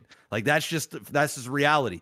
And use NordVPN. It's right available on your phone, your TV, your laptop, your Mac, your PC, your whatever. They've got an app for everything, and it's one click of a button. So stay safe. Plus, maybe you're doing a bunch of downloads. Maybe you're torrenting some things. I don't know. You can mask your IP so that it ain't you. It ain't you who's doing it. Protect yourself, guys. Hey, if you're on the dark web and you're doing some dark web things, don't use your regular IP. All right? Protect yourself. Use NordVPN. And Tor browser. And Tor browser. Not a hashtag ad for Tor browser, by the way. It's definitely not. What is Tor browser? I actually don't know what it is. It's actually the Onion. It's literally what you would want to use to actually access the dark web. Oh, okay. Don't go there, by the way. Don't go there. Definitely, not even recreationally. Yeah, don't go there. No. Stay far away from there. With or without NordVPN, stay the fuck out the dark web. Yeah. It's a bad Stay place. away. It's a place you don't want to be. It's an evil place. It's a scary place. It's like meth, not even once. Don't do it. Yeah, don't do it. In fact, you probably find some meth if you went on the dark web. And if you went on the dark web, you could probably find some and other things that you probably shouldn't be. Not that we're dabbling associating meth with NordVPN, which is exactly why we're going to stop that ad before it gets even worse. And move on to movies and TV. very brief. 2 things. Gears of War finally announced. Thank God it's not going to Paramount. It's going to Netflix. It's a Netflix movie. Followed up by what they're calling an adult animated thing, which really sounds like porn, but in reality they trust probably means something like the Castlevania anime where they were allowed to say fuck and hack people's heads off because it's Gears of War and they're going to require to dismember some people with chainsaws. And so that's probably what they're actually leaning for. And now the question is this finally Dave Bautista's chance? It's only been forever. He's been campaigning to play Marcus Phoenix for the longest fucking time, or at least, time. or the Marcus's friend, I can't remember his name. Either way, get him in there. It'd be criminal not to put him in there at this point. Especially now that he has, he's done Netflix work before already. He's got a relationship with Netflix and Netflix films. He's juiced to the gills. He's got some acting experience now. Bruh. He's 100% already in. I can guarantee it. Why the hell did ADT call me? I hope to the That can't gods. be good. Because the last time these motherfuckers called me, a fire truck ended up coming here at my house. Oh. So, anyway, it says it's for ADT sales, so maybe it's not. Oh, maybe it's we've got a new service we'd like to hook you up with. It's got to be his time, right? I think they're announcing this because they probably already have Dave Bautista. That's and they true. just haven't announced it yet. Yeah. Right? I think that this thing gets greenlit with Dave Bautista because he's been campaigning, like you said. And he's already in that Netflix umbrella, like you said. And let's be real. Dave Bautista is far more a TV star than he is a movie star. Yeah. As of right now. And I'm not diminishing Dave Bautista's there are worse actors than Dave Bautista. Oh, for sure. For sure. But I think he really shines as a movie TV actor. And I don't mean that on primetime TV. I'm talking like a Netflix and HBO, something with some really good directing talent, some good writing. And he can elevate what would normally be sort of cheesy content into something that is respectable and is consumable from the masses and actually make it worthwhile. I think Dave Bautista is in that zone where he can take mid and make it good. And because he's just not an A-list actor. Dave Bautista is he's not a movie star. Yes, he's kind of co-starred in films, but bigger movies than himself, Like if you're part of Guardians of the Galaxy or you're part of Dune or you're part of whatever other films that there is, he's got to work with some amazing directors. He's gotten so much better as an actor. He seems like a really good guy as well. Give him this. Let him run with this. Let him be the star of this. And you never know. This might be his Witcher, where that's he's what I was about to say. This is like, Henry loves The Witcher. He loves Gears of War. Yeah, it's a match made in heaven. If he's not in it, Who? I don't know. If it's anybody else, it's and I think it would either be and to be on the wrestling side, I think it'd be like a John Cena. But John can't be Marcus. I mean, No. that would be brutal. It would be. I just think Dave Bautista is Marcus. Like if you were to turn it into a live action film, Yeah. I don't know any other person that could play that role, and maybe like the Mountain, if he actually could act, but you can't put the whole show on a dude that doesn't really speak in his films or shows, and he's just a big dude. You can put him in there and he can be one of the soldiers and one of the team members and whatever, right? Or even an enemy, but you can't. This is Dave Bautista's role. My guess is he's already on, and the only way he's not is if he said no. Yeah. Like if he's like, no, I don't like the script, or I don't like, and what other conflict does he have in terms He's of not like, working really on anything right now Guardians that I know of. is done now, right? Yeah. Like, this is it. I would say, if this was like, I think it didn't happen for a number of reasons, but if this was 6-7 years ago and Dave hadn't really gotten any of the experience that he's had and he didn't have a working relationship with Netflix and all that shit, then I could be like, okay, maybe they gave this to somebody else. But with all of those factors, if it's not, I couldn't, like, my brain wouldn't be able to comprehend why they wouldn't have gone with them unless, like you said, for whatever reason, he said no, which I doubt would ever be the case. I doubt. Let him take this and run with it. I think I would watch the shit out of this. And I can't say that with another star, depending on who it would be, I'm not sure I'd actually watch it. And I sincerely mean that because, dude, I still haven't watched Lord of the Rings. Like, neither have I. Like, it takes a lot for me to watch a show these days because, number one, I gotta make time for it. And then number two, it's got to be a show that myself and my wife can enjoy because I don't really have time to watch long formatted shows, 10-hour shows by myself. And then number three is it's got to interest me because there's so many options out there. Dave Bautista gets me watching this on Netflix, 100%. You know what gets me watching it regardless? John Wick 4 trailer today dropped. I'm assuming you saw it as fast as I did. I clicked that shit. I didn't click something so fast in my fucking life. I hit that shit at Mach 4, thought I broke my fucking laptop. Nope, booted right up on YouTube. Just took an extra minute because that laptop's older than hell. Put it full screen. Immediately erect. From beginning to end, I'm still walking. As I stand here now, I have an erection. It will not go away for at least 2 to 3 more days. Everything about that trailer was a W. The people that they showed off, holy shit. I want to see all of that all the time. Conceptually, we've been waiting to see, what it is exactly that he's going to be able to do. Obviously, they have to give him an out. Otherwise, what's the point of the movie? What is this out going to be? And then they drop the thing. It's like, I'm not at the table, or I don't sit at the table. And the guy says, yeah, but your family does. And I'm like, what? Now I'm baited. Now I'm like, who the fuck? What family member does John Wick have sitting at the table? And then how does this play out? And it looks like he's literally going to have to, the whole movie is going to be him getting to a destination before a time limit to have a duel, like a literal, looked like an old-fashioned ass duel. They opened up the duel, like the gun case. The 2 guns were there. It looks like he's going to have to, like, literally have one man walks away from it. And maybe this is how he ends up sitting at the table or gets elevated, but he'd probably turn it down because otherwise, why would you continue John Wick at that point? So I'm interested. It all looked good. That's Donnie Yen in this bitch. And that scene, you know what I love about Donnie Yen? He can go through a whole fucking action sequence that's insane. And Keanu is quite good, but Donnie Yen is like a different fucking animal. But he is stone-faced the whole time. You can't see him breathe. He just looks deadpan-faced the whole time. He's doing crazy-ass shit physically. And it looks 1,000 times more badass because he looks like he's putting in 0 effort the entire time. I'm in. I'm excited.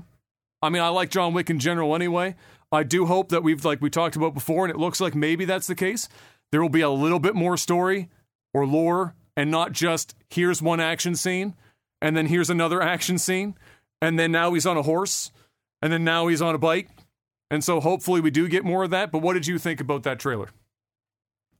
I'm not as enthusiastic as you, but it wasn't a bad trailer. I enjoyed it. I'm looking forward to seeing it. But yeah, once again, I'm not over John Wick, but I'm not on the John Wick dick train anymore. So like, it's John Wick is starting to remind me of Call of Duty, where it's like, I know what I'm getting. I'm getting a lot of this. At least they're spread out like a little bit. Like it could be worse, I guess. Of course. But I mean, I get what you're saying. It's just one of these things where I feel like I'm just going to get more of the same. And at this point, I don't want more of the same. I want more, but different. I just want more actually, because we're not getting. I mean, this could be different for this, and maybe they are going to go deeper into the world of this and listen to the fans. But something tells me, with all the talent they have in this is probably just going to be, this is turning into like a very way smaller budget Fast and the Furious, where they're just bringing in like a new. It's kind of like the Expendables. You remember when all of those started coming out, and it was like, hey, who can we bring in this time to like spice things up and see Keanu fight this person or this person or that person, which I'm not against. I mean, this is dumb fun, really high octane action, amazing set pieces. I'm with it. I just hope that they do more with the story. And I also hope that the choreography is a little bit better. I thought that the choreography fell substantially in the last film, where I could see them just doing the moves and not doing the motions, like it doesn't feel as natural. It feels very choreographed. And it was almost as if they didn't have enough time to really get those moves down. In some scenes, flawless, but in the scenes that was not flawless, it was like, ooh, I could really see the guy in the back just kind of standing there waiting for his cue. And I did not like that. And it's probably that way because they're cranking these out relatively quickly. And they also got to try and make different fight scenes look a little different. And you only can do so much when you're going on your fourth film, and they're doing wide angle shots too. Like they're really stacking the deck against themselves here. They don't do a million small close in jump cuts. Somebody brought in a big ass camera and just put wide ass shit and said, all right, go. And that's what you should do. But if you don't do that correctly, all of your mistakes get seen. And exactly. I'm just one of those viewers that like sees the shit, and it takes me out of the movie knowing that like this is a movie and these guys aren't really hitting each other and they're just play fighting. It's like, it's harder for me to stay. It's not saying I can't enjoy it at all, but there are times where it just takes me out. And the last movie, there was like at least 5 scenes where I was like, oof, you probably should have done another take. I wasn't really feeling that. So hopefully they can curb all those.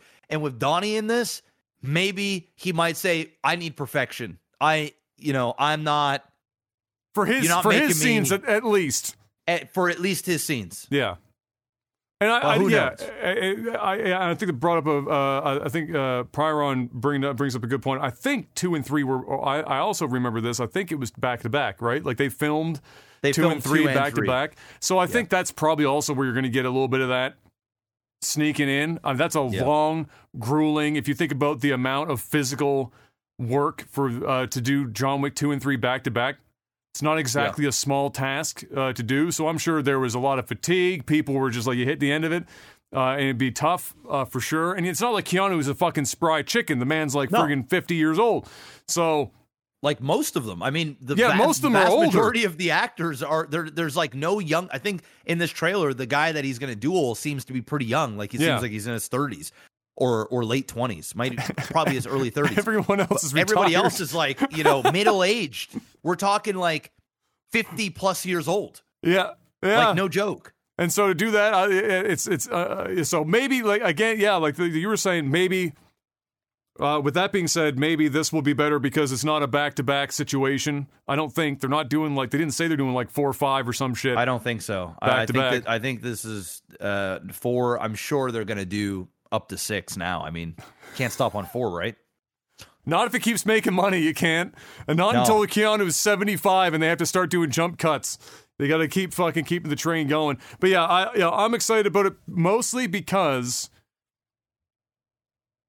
I'm hopeful that they are going to have more lore involved. If it's like 3, like you, I'll like it, but I would want more from it. But I'll at least enjoy it. For sure. Which for movies these days, I don't enjoy all that many movies that I've watched, a handful. And it's not hard to enjoy John Wick. I mean, dude, it's Keanu Reeves. It's got a bunch of other amazing action stars. It's a I don't want to, fuck it, I'm just going to say it. it's a guy film. It is a dude film through and through. I'm not saying that girls can't enjoy it, guys, before you shit on me. All right, I understand. It's meant for a very specific demographic. This ticks every fucking box. There's hot chicks, there's lots of guns, there's cool suits, there's awesome action set pieces, there's fucking swords. I mean, there's crazy music, and your favorite childhood action stars are all in there doing shit. Bro, you can't really go wrong. I know that this could be a literal masterpiece if they just gave us a little bit more story and just took a little bit more time. And does anyone, just to wrap that up, does anyone or has anyone since John Wick became a series done action better than John Wick? I think that there has been shows and films that have taken things from John Wick and have done well with them. Yeah. But John Wick is in its whole it's in another genre almost. It is quite literally Keanu just going around killing people, two-tapping them, and that's that. There has been lots of great action though in many shows, and I think a lot of that has to do with John Wick and the style that they've kind of bit off him. But nobody has done John Wick as good as John Wick yet.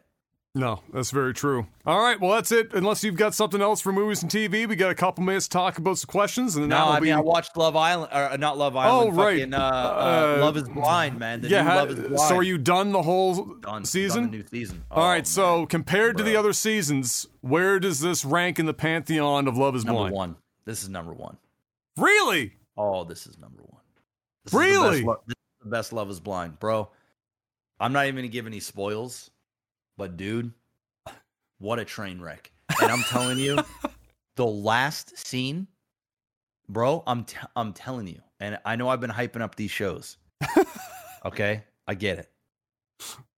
The last scene from the reunion. So there's a reunion show. Of course, there's always a reunion for these shows. And then when the credits hit, it's like a fucking Marvel film.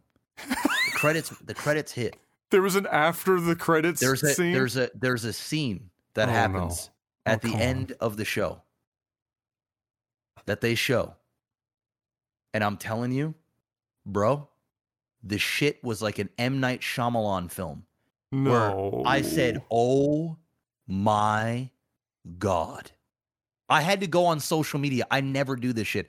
I had to go on social media and just see everybody's reaction. Because the way that the shit panned out, and there's some villains in the season, and bro, let's just say this.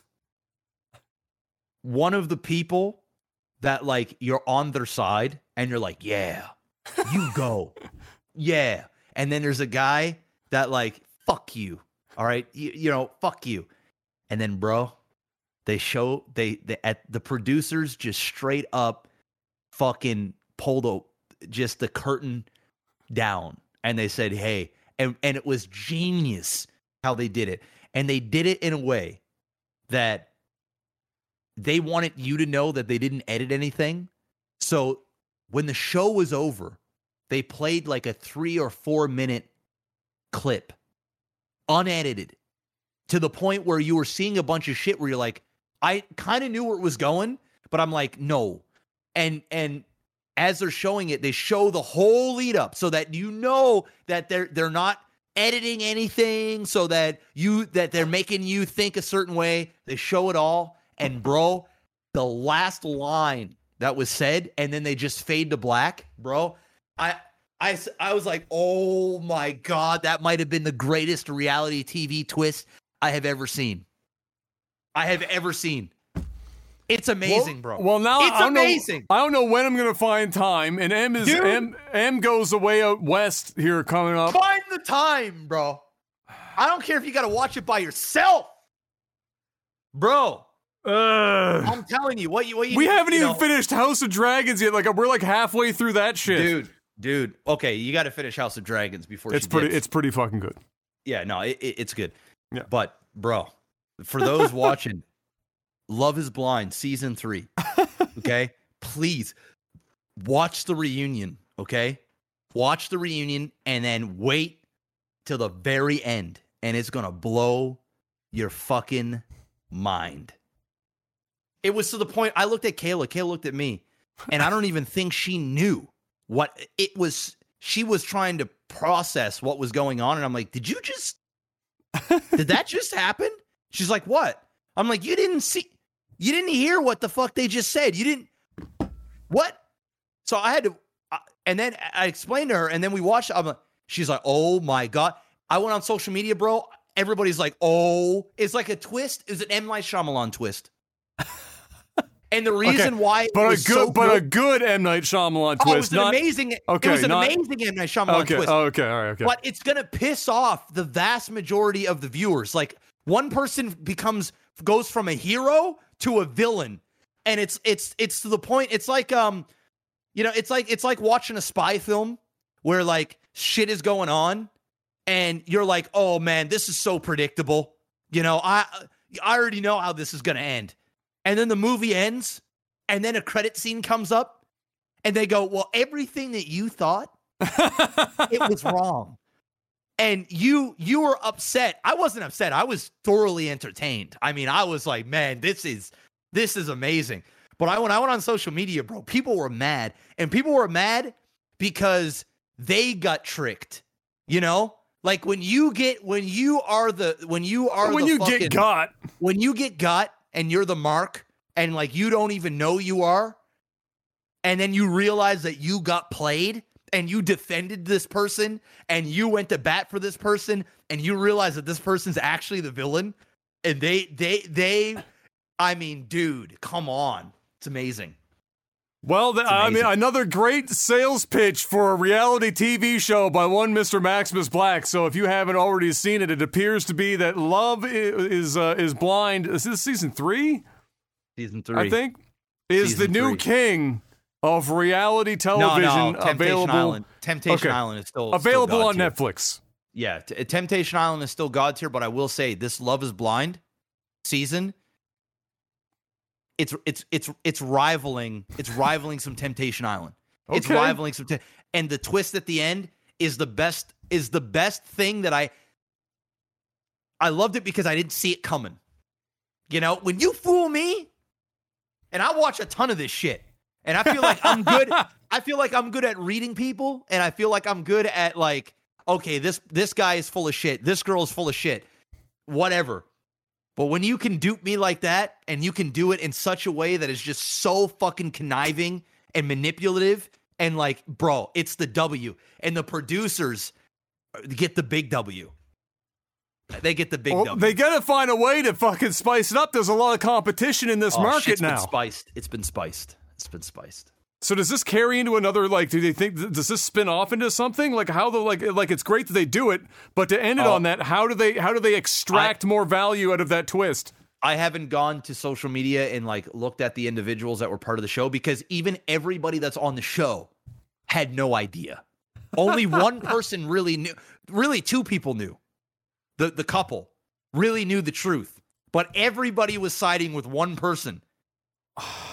And it was the one person that you sided with. It's not what it looks like. It's not what it looks like. And so I think that there's going to be an update. I mean, Love is Blind has got to do some sort of update. Where are they now? Shit in like the next God knows how long. Cause that shit was it was glorious. Well, I will add it to our list of things to watch. All right, let's get a couple of questions in real quick. It's time for tech support. Patreon.com/LagTV if is the place to go if you want to continue to financially support this podcast and keep the train going. That's the place to do it. And for $10 more each month, you get a couple of perks. Chiefly, you get the opportunity to ask us some questions. We give you the answers here in the in tech support. Post a post up on Patreon. Call it tech support. You put your questions there. We give you some answers. Let's see here. What the fuck? It's a random one, but it's probably a quick one. If Axwell asks, if you had to go into a fight in the octagon, who would you rather fight? Dwayne Johnson, the Mountain, or Henry Cavill? Say that question again. If you had to fight someone in the octagon amongst these three, who would you choose to fight in the octagon? Dwayne Johnson, The Mountain, or Henry Cavill? I gotta go Henry Cavill. Yeah, Dwayne has enough wrestling experience, and he's enormous and incredibly fucking athletic, like insanely athletic, that he's dangerous even if he's not a professional fighter. The Mountain is literally The Mountain, You're not gonna hurt the Mountain. You're just gonna punch the dude, and it's not gonna do anything. You're gonna bitch slap you, and now he's got boxing experience. So even if he's not a great boxer, but if you have zero experience and he has some, and he's The Mountain, you're dead. You're dead. Henry Cavill, you get a shot. The dude's in good shape. You know, I don't think he looks like the most athletic guy I've ever seen in my life. Naturally, he's probably pretty athletic to be in these movies and be in the shape that he's in. But it's, you know, he's not The Mountain, and he's not Dwayne "The Rock" Johnson. Yeah, that's true. I agree with that. It's you know, and bonus points if he comes into the octagon and cocks his fists. Yeah, there you go. Give me that. Sure. This is topical, and it is from Jeff's tweet here or earlier today. Fresh to Death Batman said, topical, what's your greatest IRL bluff? I think he's referencing your attempt at bluff in that last poker match. My biggest IRL bluff.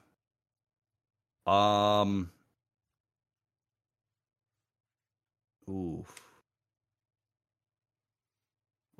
It's gotta have to do with like a fucking garage sale deal or some shit. That's gotta be the category that it's in, right? Like I don't know what else. No, man, I'm probably gonna go with a car purchase. Where when I bought my Mercedes, I was in the process of getting an M4, and I really wanted the M4 because I never really cared. You wanted the about gold M4, if I'm not mistaken. I would have taken it, yeah, but they didn't have it. So they had an M4. It was like a bluish M4, and I said I wanted a discount. They didn't want to do it. So when I went to Mercedes, I told them that, like, hey, like we negotiated for a while. I said, listen, this is the price that I need to get it at, because if not, I am literally leaving this place right now, and I am driving a block down to BMW, and I'm buying the M4. It's up to you. Like, that's the classic car dealership fleas too. It's like, and what are they going to do? Gamble on that? Like what? It's up to you, right? And like I knew I wanted to see 63 because once I took it for a test drive, it's just like, oh, okay, this is just a different beast. So I was like, you know, I knew I wanted the car, and so I was like, yeah, that's just that. And lo and behold, GM came out and was like, okay, Mr. Johnston, we can do this for you. You know, this is the best deal I've ever given on this car, but we hope that you're going to enjoy it, you know, and that you'll continue to buy with us in the future. I said, yeah, absolutely. Shook his hand and bought the car. And I've done that. I've done that with my wife's car. I've done that with my car. Because at the end of the day, I did that with my car. It really should be in your pocket for any car purchase is to go to another dealership that's another, like a totally different brand. And ideally, especially in Halifax, you have to be careful, owned by a different family, because there's like 3 families that own every fucking car dealership in the city. So you could make the mistake of going in and be like, I went over here to Mazda and talk to them. And they're like, bitch, we own that Mazda. Yeah. You giving me the money anyway, motherfucker. Yeah. But yes, that's the major, you have to. It's one of the biggest haggling pieces that you have, especially in these times where everyone's desperate to sell fucking cars, even though there's like no fucking inventory, they're still desperate. You got to have that in your pocket. And it was December, you know, it was like end of year like, inventory. I do it all, man. I'm so greasy. I did mine in September too. Yeah, so like I just don't care. Like I'm going to go, listen, man, if I'm going to spend a lot of money on a vehicle, I'm going to try and get the most I can out of it every time. And if I got to bluff a little bit to get it, it is. And here's the thing. I have such an ego that, like, if he called my bluff, I might have bought the fucking BMW. I'm not joking. Like, depending on how he told me And my mind was already set. Like I was already owned this C63. But if he said, no, we're just not going to do it, go buy the BMW, I probably would have left and bought the BMW. Because that's just how I am. Now, if he said, you know what, I'm so sorry, we can't do this. I really wish we could. Like, I'm terribly sorry, man. Like, it is what it is. I'd be like, okay, man, that's fine. And I might have went home and then hoped that I got a call. And I've done this many, many times. Like, I've bluffed. There's some other things I don't really want to say, like, on here, but this isn't the first time where I have bluffed and said, I'm not going to get this if I don't get this, and they crack. And a lot of the time is, okay, fine. I've been told no straight up to my face, and they're like, oh, okay. And I'm like, all right, see ya. And I leave, and then I get a phone call a day later, 2 days later, 3 days later. Hey, Mr. Johnson, are you still in the market for this? Yes. Okay, well, good news. I spoke to such and such. We can do it at this. I know it's not quite where you wanted it, but it's close. I'm sorry, man. I needed to get it at this. It is what it is. Okay, you know what? I'll do it. I remember when I bought my wife her first car, the Honda, like her first new car. I haggled them so hard. I think I've said this before. I haggled the guy so hard, and I got such a deal on this vehicle. Like I got almost $8,000 off on a Honda.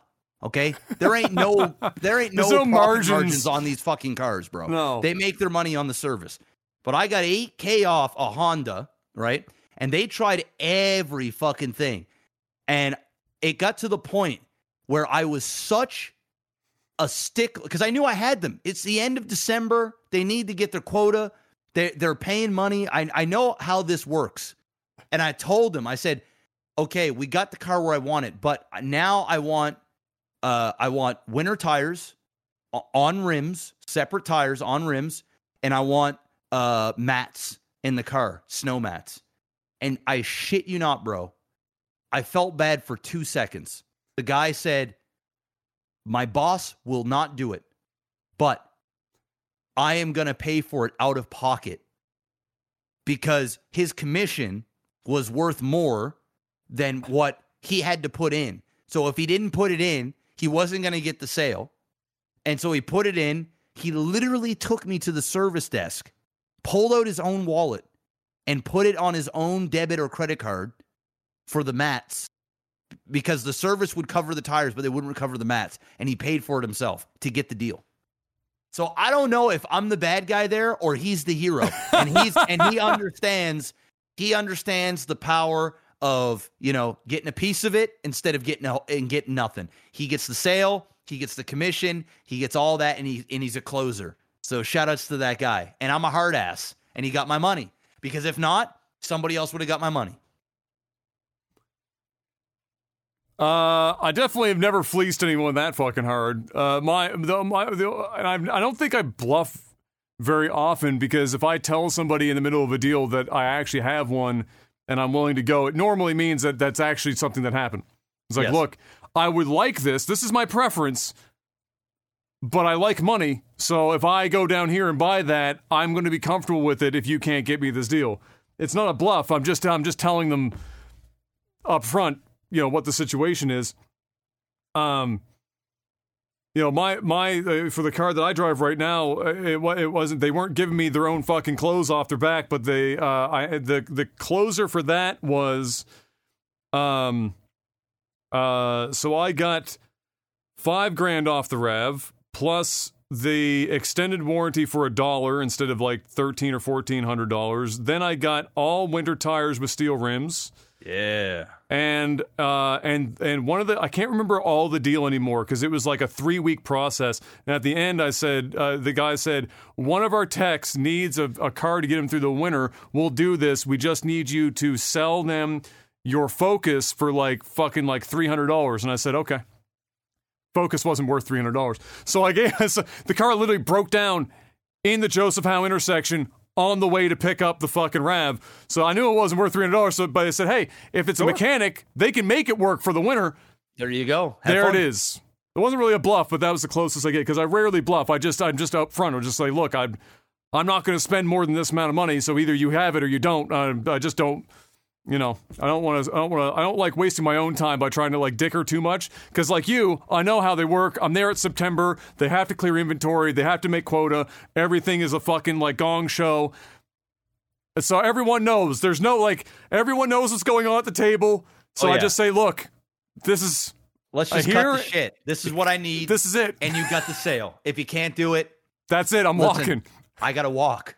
And then they go, fuck. Because the average day person that goes in, they don't do this type of negotiation. They go in, they say, hey, how much can you afford a month? And then that's that. And they sell you on this, and they sell you on these extra warranties, and you go in that second room. All right, yeah, before you sign papers, John here, our finance specialist, is going to go through all this paperwork, and that's when they spew a whole bunch of shit on you. I make sure I get through all that before we even get into the room. When I go in that room, they're like, oh, it looks like we are providing you with extended warranty, and your first 3 years of oil changes are on the house, and you've got this, and your undercoating will be ready for you at this date. And I've already got all this shit done. That's the way to do it. Take notes. That's the way to do it. Just to quickly answer the follow-up question you had there about me posting a lot more basketball content. Any reason for that? I left basketball for a long time. I played basketball for 15 years. I fucking love me some basketball. I left watching and participating in basketball because I hated where the game of basketball went. One pass, three-pointer was like fucking half a decade worth of basketball. That was the entire game of basketball. And then it got even worse because then the positions I played, 4 and 5, were turned into stretch 4 and 5s, which is just a really fancy way of saying even the power forwards and centers went out to the three-point line and shot threes. Like, there was almost no actual basketball being played, very little defense, very little offense. It was just, not to say that it's not impressive to see Steph Curry shoot a three-pointer from the fucking stamp and just, fucking hit like 87-foot shots on the regular. Impressive. The problem was it completely destroyed the league for me. So now that that's coming back a bit, basketball is kind of returning. The Spurs are playing Spurs basketball again. The Celtics are kind of like an old school team as well. Giannis Antetokounmpo is forcing people to actually use bigs as bigs again. There's a reason for me to watch basketball again. It's not perfect, but it's closer, and that's why you're seeing a lot more from me on that. Last question, because I know Mr. Black has places to be, and it's already 6:30. Even I've got to pick up him. Les asks, I think this is the first time I've seen a question from Les, if I'm not mistaken. So welcome, Les, and thank you for the question. Gentlemen, looking for suggestions when it comes to games that will both get my girlfriend more into gaming as well as get better at them. He said she really sucks. Oh, it's a good thing she doesn't listen to this podcast. Keep up the awesome content. Thank you, Les. That's a really hard question, and I don't know if there's a real answer for it. You gotta just throw shit at a wall and see what sticks. I went through that with my first girlfriend, and it was nightmare material. Fucking very difficult to do because you're in a situation where you're with a significant other who wants to enjoy the same hobby as you do, and they're going to make the effort, but if they have zero video game experience and you're trying to work them into that, it is a grueling, unfun, largely challenging thing to do. And to sit, like most people will say, oh, well, get them on the girly games first, and and then work them into like something else. But it's super fucking hard to do. I will say this much at the very least. If she has zero gaming experience, any game that requires them to use both analog sticks simultaneously is off the table immediately. People that have been gaming for a while take for advantage or take for granted how much difficulty it is, especially if you haven't done it when you were a kid, to map your brain to two analog sticks at the same time. It is not a natural thing for most people to do. So stick to games that just use one analog stick and the D-pad. Top-down games are good for that oftentimes. Some older games are usually good for it, clearly, because they didn't use two analog sticks. But you got to start somewhere where they're not going to feel like they're on fire from day one, because I made that mistake. Natalie at the time was my girlfriend. She wanted to play adventure games because she liked fantasy. And so we tried Oblivion, and that was a fucking dumpster fire. Was a terrible idea because, again, she had to use both analog sticks. She couldn't kill the rat in the opening dungeon. Rip. And that's most people who are 25 years old who have never played a game in their life, and you hand them dual analog sticks. It's just not going to happen. So that's my big suggestion. Otherwise, you have to just ask her, what looks good to you? What looks interesting? And maybe they'll pick something dog shit, and you know it is not that fun. But you have to get something that they're interested in and work with that. And then worry about the other stuff later. Because holding their interest when they're terrible at a game... I mean, who likes playing a game they're dog shit at? Who turns on a game and like sucks at it and like, I'm having a great time? I don't. So why would somebody like that do it? Yeah, I'm with Adam. Yeah. You have to pick games that that she's attracted to, as in like she's like, oh, this looks really like a fun game, or you can even start really small. You can do keyboard and mouse. You don't have to be a controller. And you could play a game like Minecraft that like is super chill. It's still a video game. You can do that. There are, those story-like games that like, you can actually almost like those Telltale games where it doesn't really require a whole lot of you don't necessarily stuff. Die, right? Like you can take your time. You can take your time, do it. You can do puzzle games. You can play, games like Among Us. Like party games that are video games but aren't mechanically overly challenging. But yeah. The other thing is, I don't remember the question. I don't know if it says she's super interested in games or she just doesn't like them and he's trying to get her to like them. He's just looking for suggestions to get her into gaming as well as get better at gaming. Gotcha. Because she's clearly never played very many. I'm also going to go on the other opposite of the idea. If she has no interest in video games and she's not good at them, don't bother. Don't bother. Yeah. At the end of the day, just because it's something that you enjoy and you love, and it's a big part of who you are, doesn't necessarily mean she has to be part of that as well. As long as she allows you, and when I say allows you, but like she's understanding that this is what you like to do as a hobby and you're doing it responsibly and you're not taking all of your attention away from her and you have a good balance, then that's great. There are things that Kayla does that I have zero interest in. None. At all. And I'm going to be honest, I don't have any desire to be interested in any of those things. But I respect that it's her hobby. It's her thing that she does. And if she is doing those things and I'm not doing anything, I don't look at her and say, well, where's my time? Where's me? Like, why are you choosing that over me or whatever? Because I do those things as well. Sometimes I go to the movies by myself and that's my thing. Sometimes I'll go and just get a massage and that's my thing. Sometimes I'll just go. I'm very big on going to get something to eat by myself. It's my thing. I just like to be away in my own head and listen to the things that I want to listen to. Same with like podcasts that I like. She might not be interested into that. I don't force it on her. Yeah, in a perfect world, yeah, it'd be cool to meet somebody that has all the same interests as you and everything is fucking hunky and dory. But I also think that might even be some nightmare fuel because you need some kind of thing that's away from your significant other so that you feel like you have some sort of individuality. I don't know if everybody feels like that. At least I do. If she has no interest in gaming, then don't get her into gaming. Maybe you can just talk about a storyline or whatever, or show her something that interests you, and maybe she's like, oh, that's cool, and then that's that.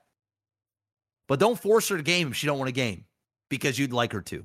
That's my opinion. If she's asking, we don't know the context of it, but if she is asking to, like, she wants to, and she's looking to try and get into it, and it's just challenging, which is a possibility, then it stands. No dual analog sticks. Stay the fuck away from that. I will, if I had to give a really specific example of what I think would work, if she is looking to try and get into stuff and get a little bit better, you have to start with something that's one analog stick. Japanese RPGs. Traditional JRPGs. Turn-based. They're pretty easy. Not ATB shit where you're on a timer and you got to be like super fucking quick about everything and like keep up with stuff. But just like turn-based JRPGs, the one that worked, that was also the same example, that Natalie and I ended up playing the whole way through was Lost Odyssey. And she played a lot of it. There was one day, I'll never forget it. It was in this very room, but I was upstairs getting something at the time, and we were both playing it. And when I went upstairs and I was doing some shit, and then I thought I was like hearing, it's like, what the fuck am I hearing? And she's down here playing it by herself. Oh, and so, your dick got hard. And so like and so I was, so I said, holy shit, a breakthrough! It was like a breakthrough, right? Man. And the last thing is exactly what Adam said. She might not even have to play the games. Maybe there's a game that like you think she would enjoy that she can be beside you and you guys can experience it together. Yeah. As in you're going through the story together, you're talking about it, you're getting excited about it together. And maybe that's your thing. Maybe she doesn't actually have to play it. Maybe she can just be there while you play it and you share those experiences together. And maybe you're reading through the dialogue and you're getting her to pick some of the choices that your character makes and just make it engaging. It's a good start. And that's a good end. Ladies and gentlemen, it's a long one, but that's the end of this Technical Alpha. We will be back next week. Don't worry, Mom and Dad aren't fighting, for God's sake. I can already see the goddamn YouTube comments right now. It's probably just going to be a complete dumpster fire. It's the reason why I didn't want to get into it, is because I already know where it goes, and I don't have enough of an army behind me where I feel like I'm being represented in a manner. In the comments section, I get it. Exactly, because I'm not part of the horde, right? So at the end of the day, Adam knows I love him. I'm already over it. It wasn't that serious. And once again, I apologize if I offended Adam. But at the end of the day, I don't think any less of Adam. If I have any serious deep-seated problems with him, I'll say it to his face. I'm not here to out Adam on. He can have whatever views he wants on whatever he wants. And I already know how I get. So people can't say like, oh well, Adam's super calm and Jeff is yelling. Dude, I'm yelling all the time. It's not like it's a very specific thing for Adam, or just because whenever I get heated or I get passionate about something, my voice raises. It's just how I am. And I could be talking about dicks and ass and whatever. Shit, he was screaming about grinding dudes earlier. I get the same fucking way, right? And yes, if I offended Adam, I apologize. I already said it earlier. He knows I love him. And it's just the way it is. We're fine. But I just don't like talking about such one-sided things or like divided things, because I already know that my views on a lot of things does not line up with the viewership that we have collectively. And I feel like I get ganged up on and it becomes herd mentality. I'm just not interested. That's why there are times where I message Adam before a podcast. I don't want to talk about this. I don't want to talk about that. Yeah, we veto stuff. We veto stuff because like I'm not interested in having to try and defend myself. Because it's like talking to a brick wall. I'm not going to make any breakthrough in certain things. And so if I'm going to have those conversations, I'd rather have them in private and not in front of the world. I guess our little tiny world. our postage stamp. Exactly. So it's all good. I apologize if I offended anybody, because that's not my goal. And I get heated, and I get that's the way I am. And that's like, instead of me, I almost just shut it down. But I'm like, okay, that's probably irresponsible. I'll just give him the option, because I just didn't want to go through it. I know Adam enough that I know where shit goes, and he knows me enough that I know where shit goes. So why bother? So it is what it is. But yes, if you made it this far, the problem is that this is at the very end of the podcast. So this is a well, then we're too late to the party, but maybe go back and hit the edit button. You can message, yeah. You can do your little commenting and say, "Hey, go to this part of the podcast and listen." Okay, yes. Because it's not that serious. It's really not that serious. It's actually not serious at all, at all. But you know how the internet is. They make people get so passionate about certain things. Absolutely. That's just that. Absolutely. All right, ladies and gentlemen, we'll see you guys next week. And until then, stay safe out there. And, I don't know, play fucking God of War Ragnarok. Seems like a good game. Peace. Peace.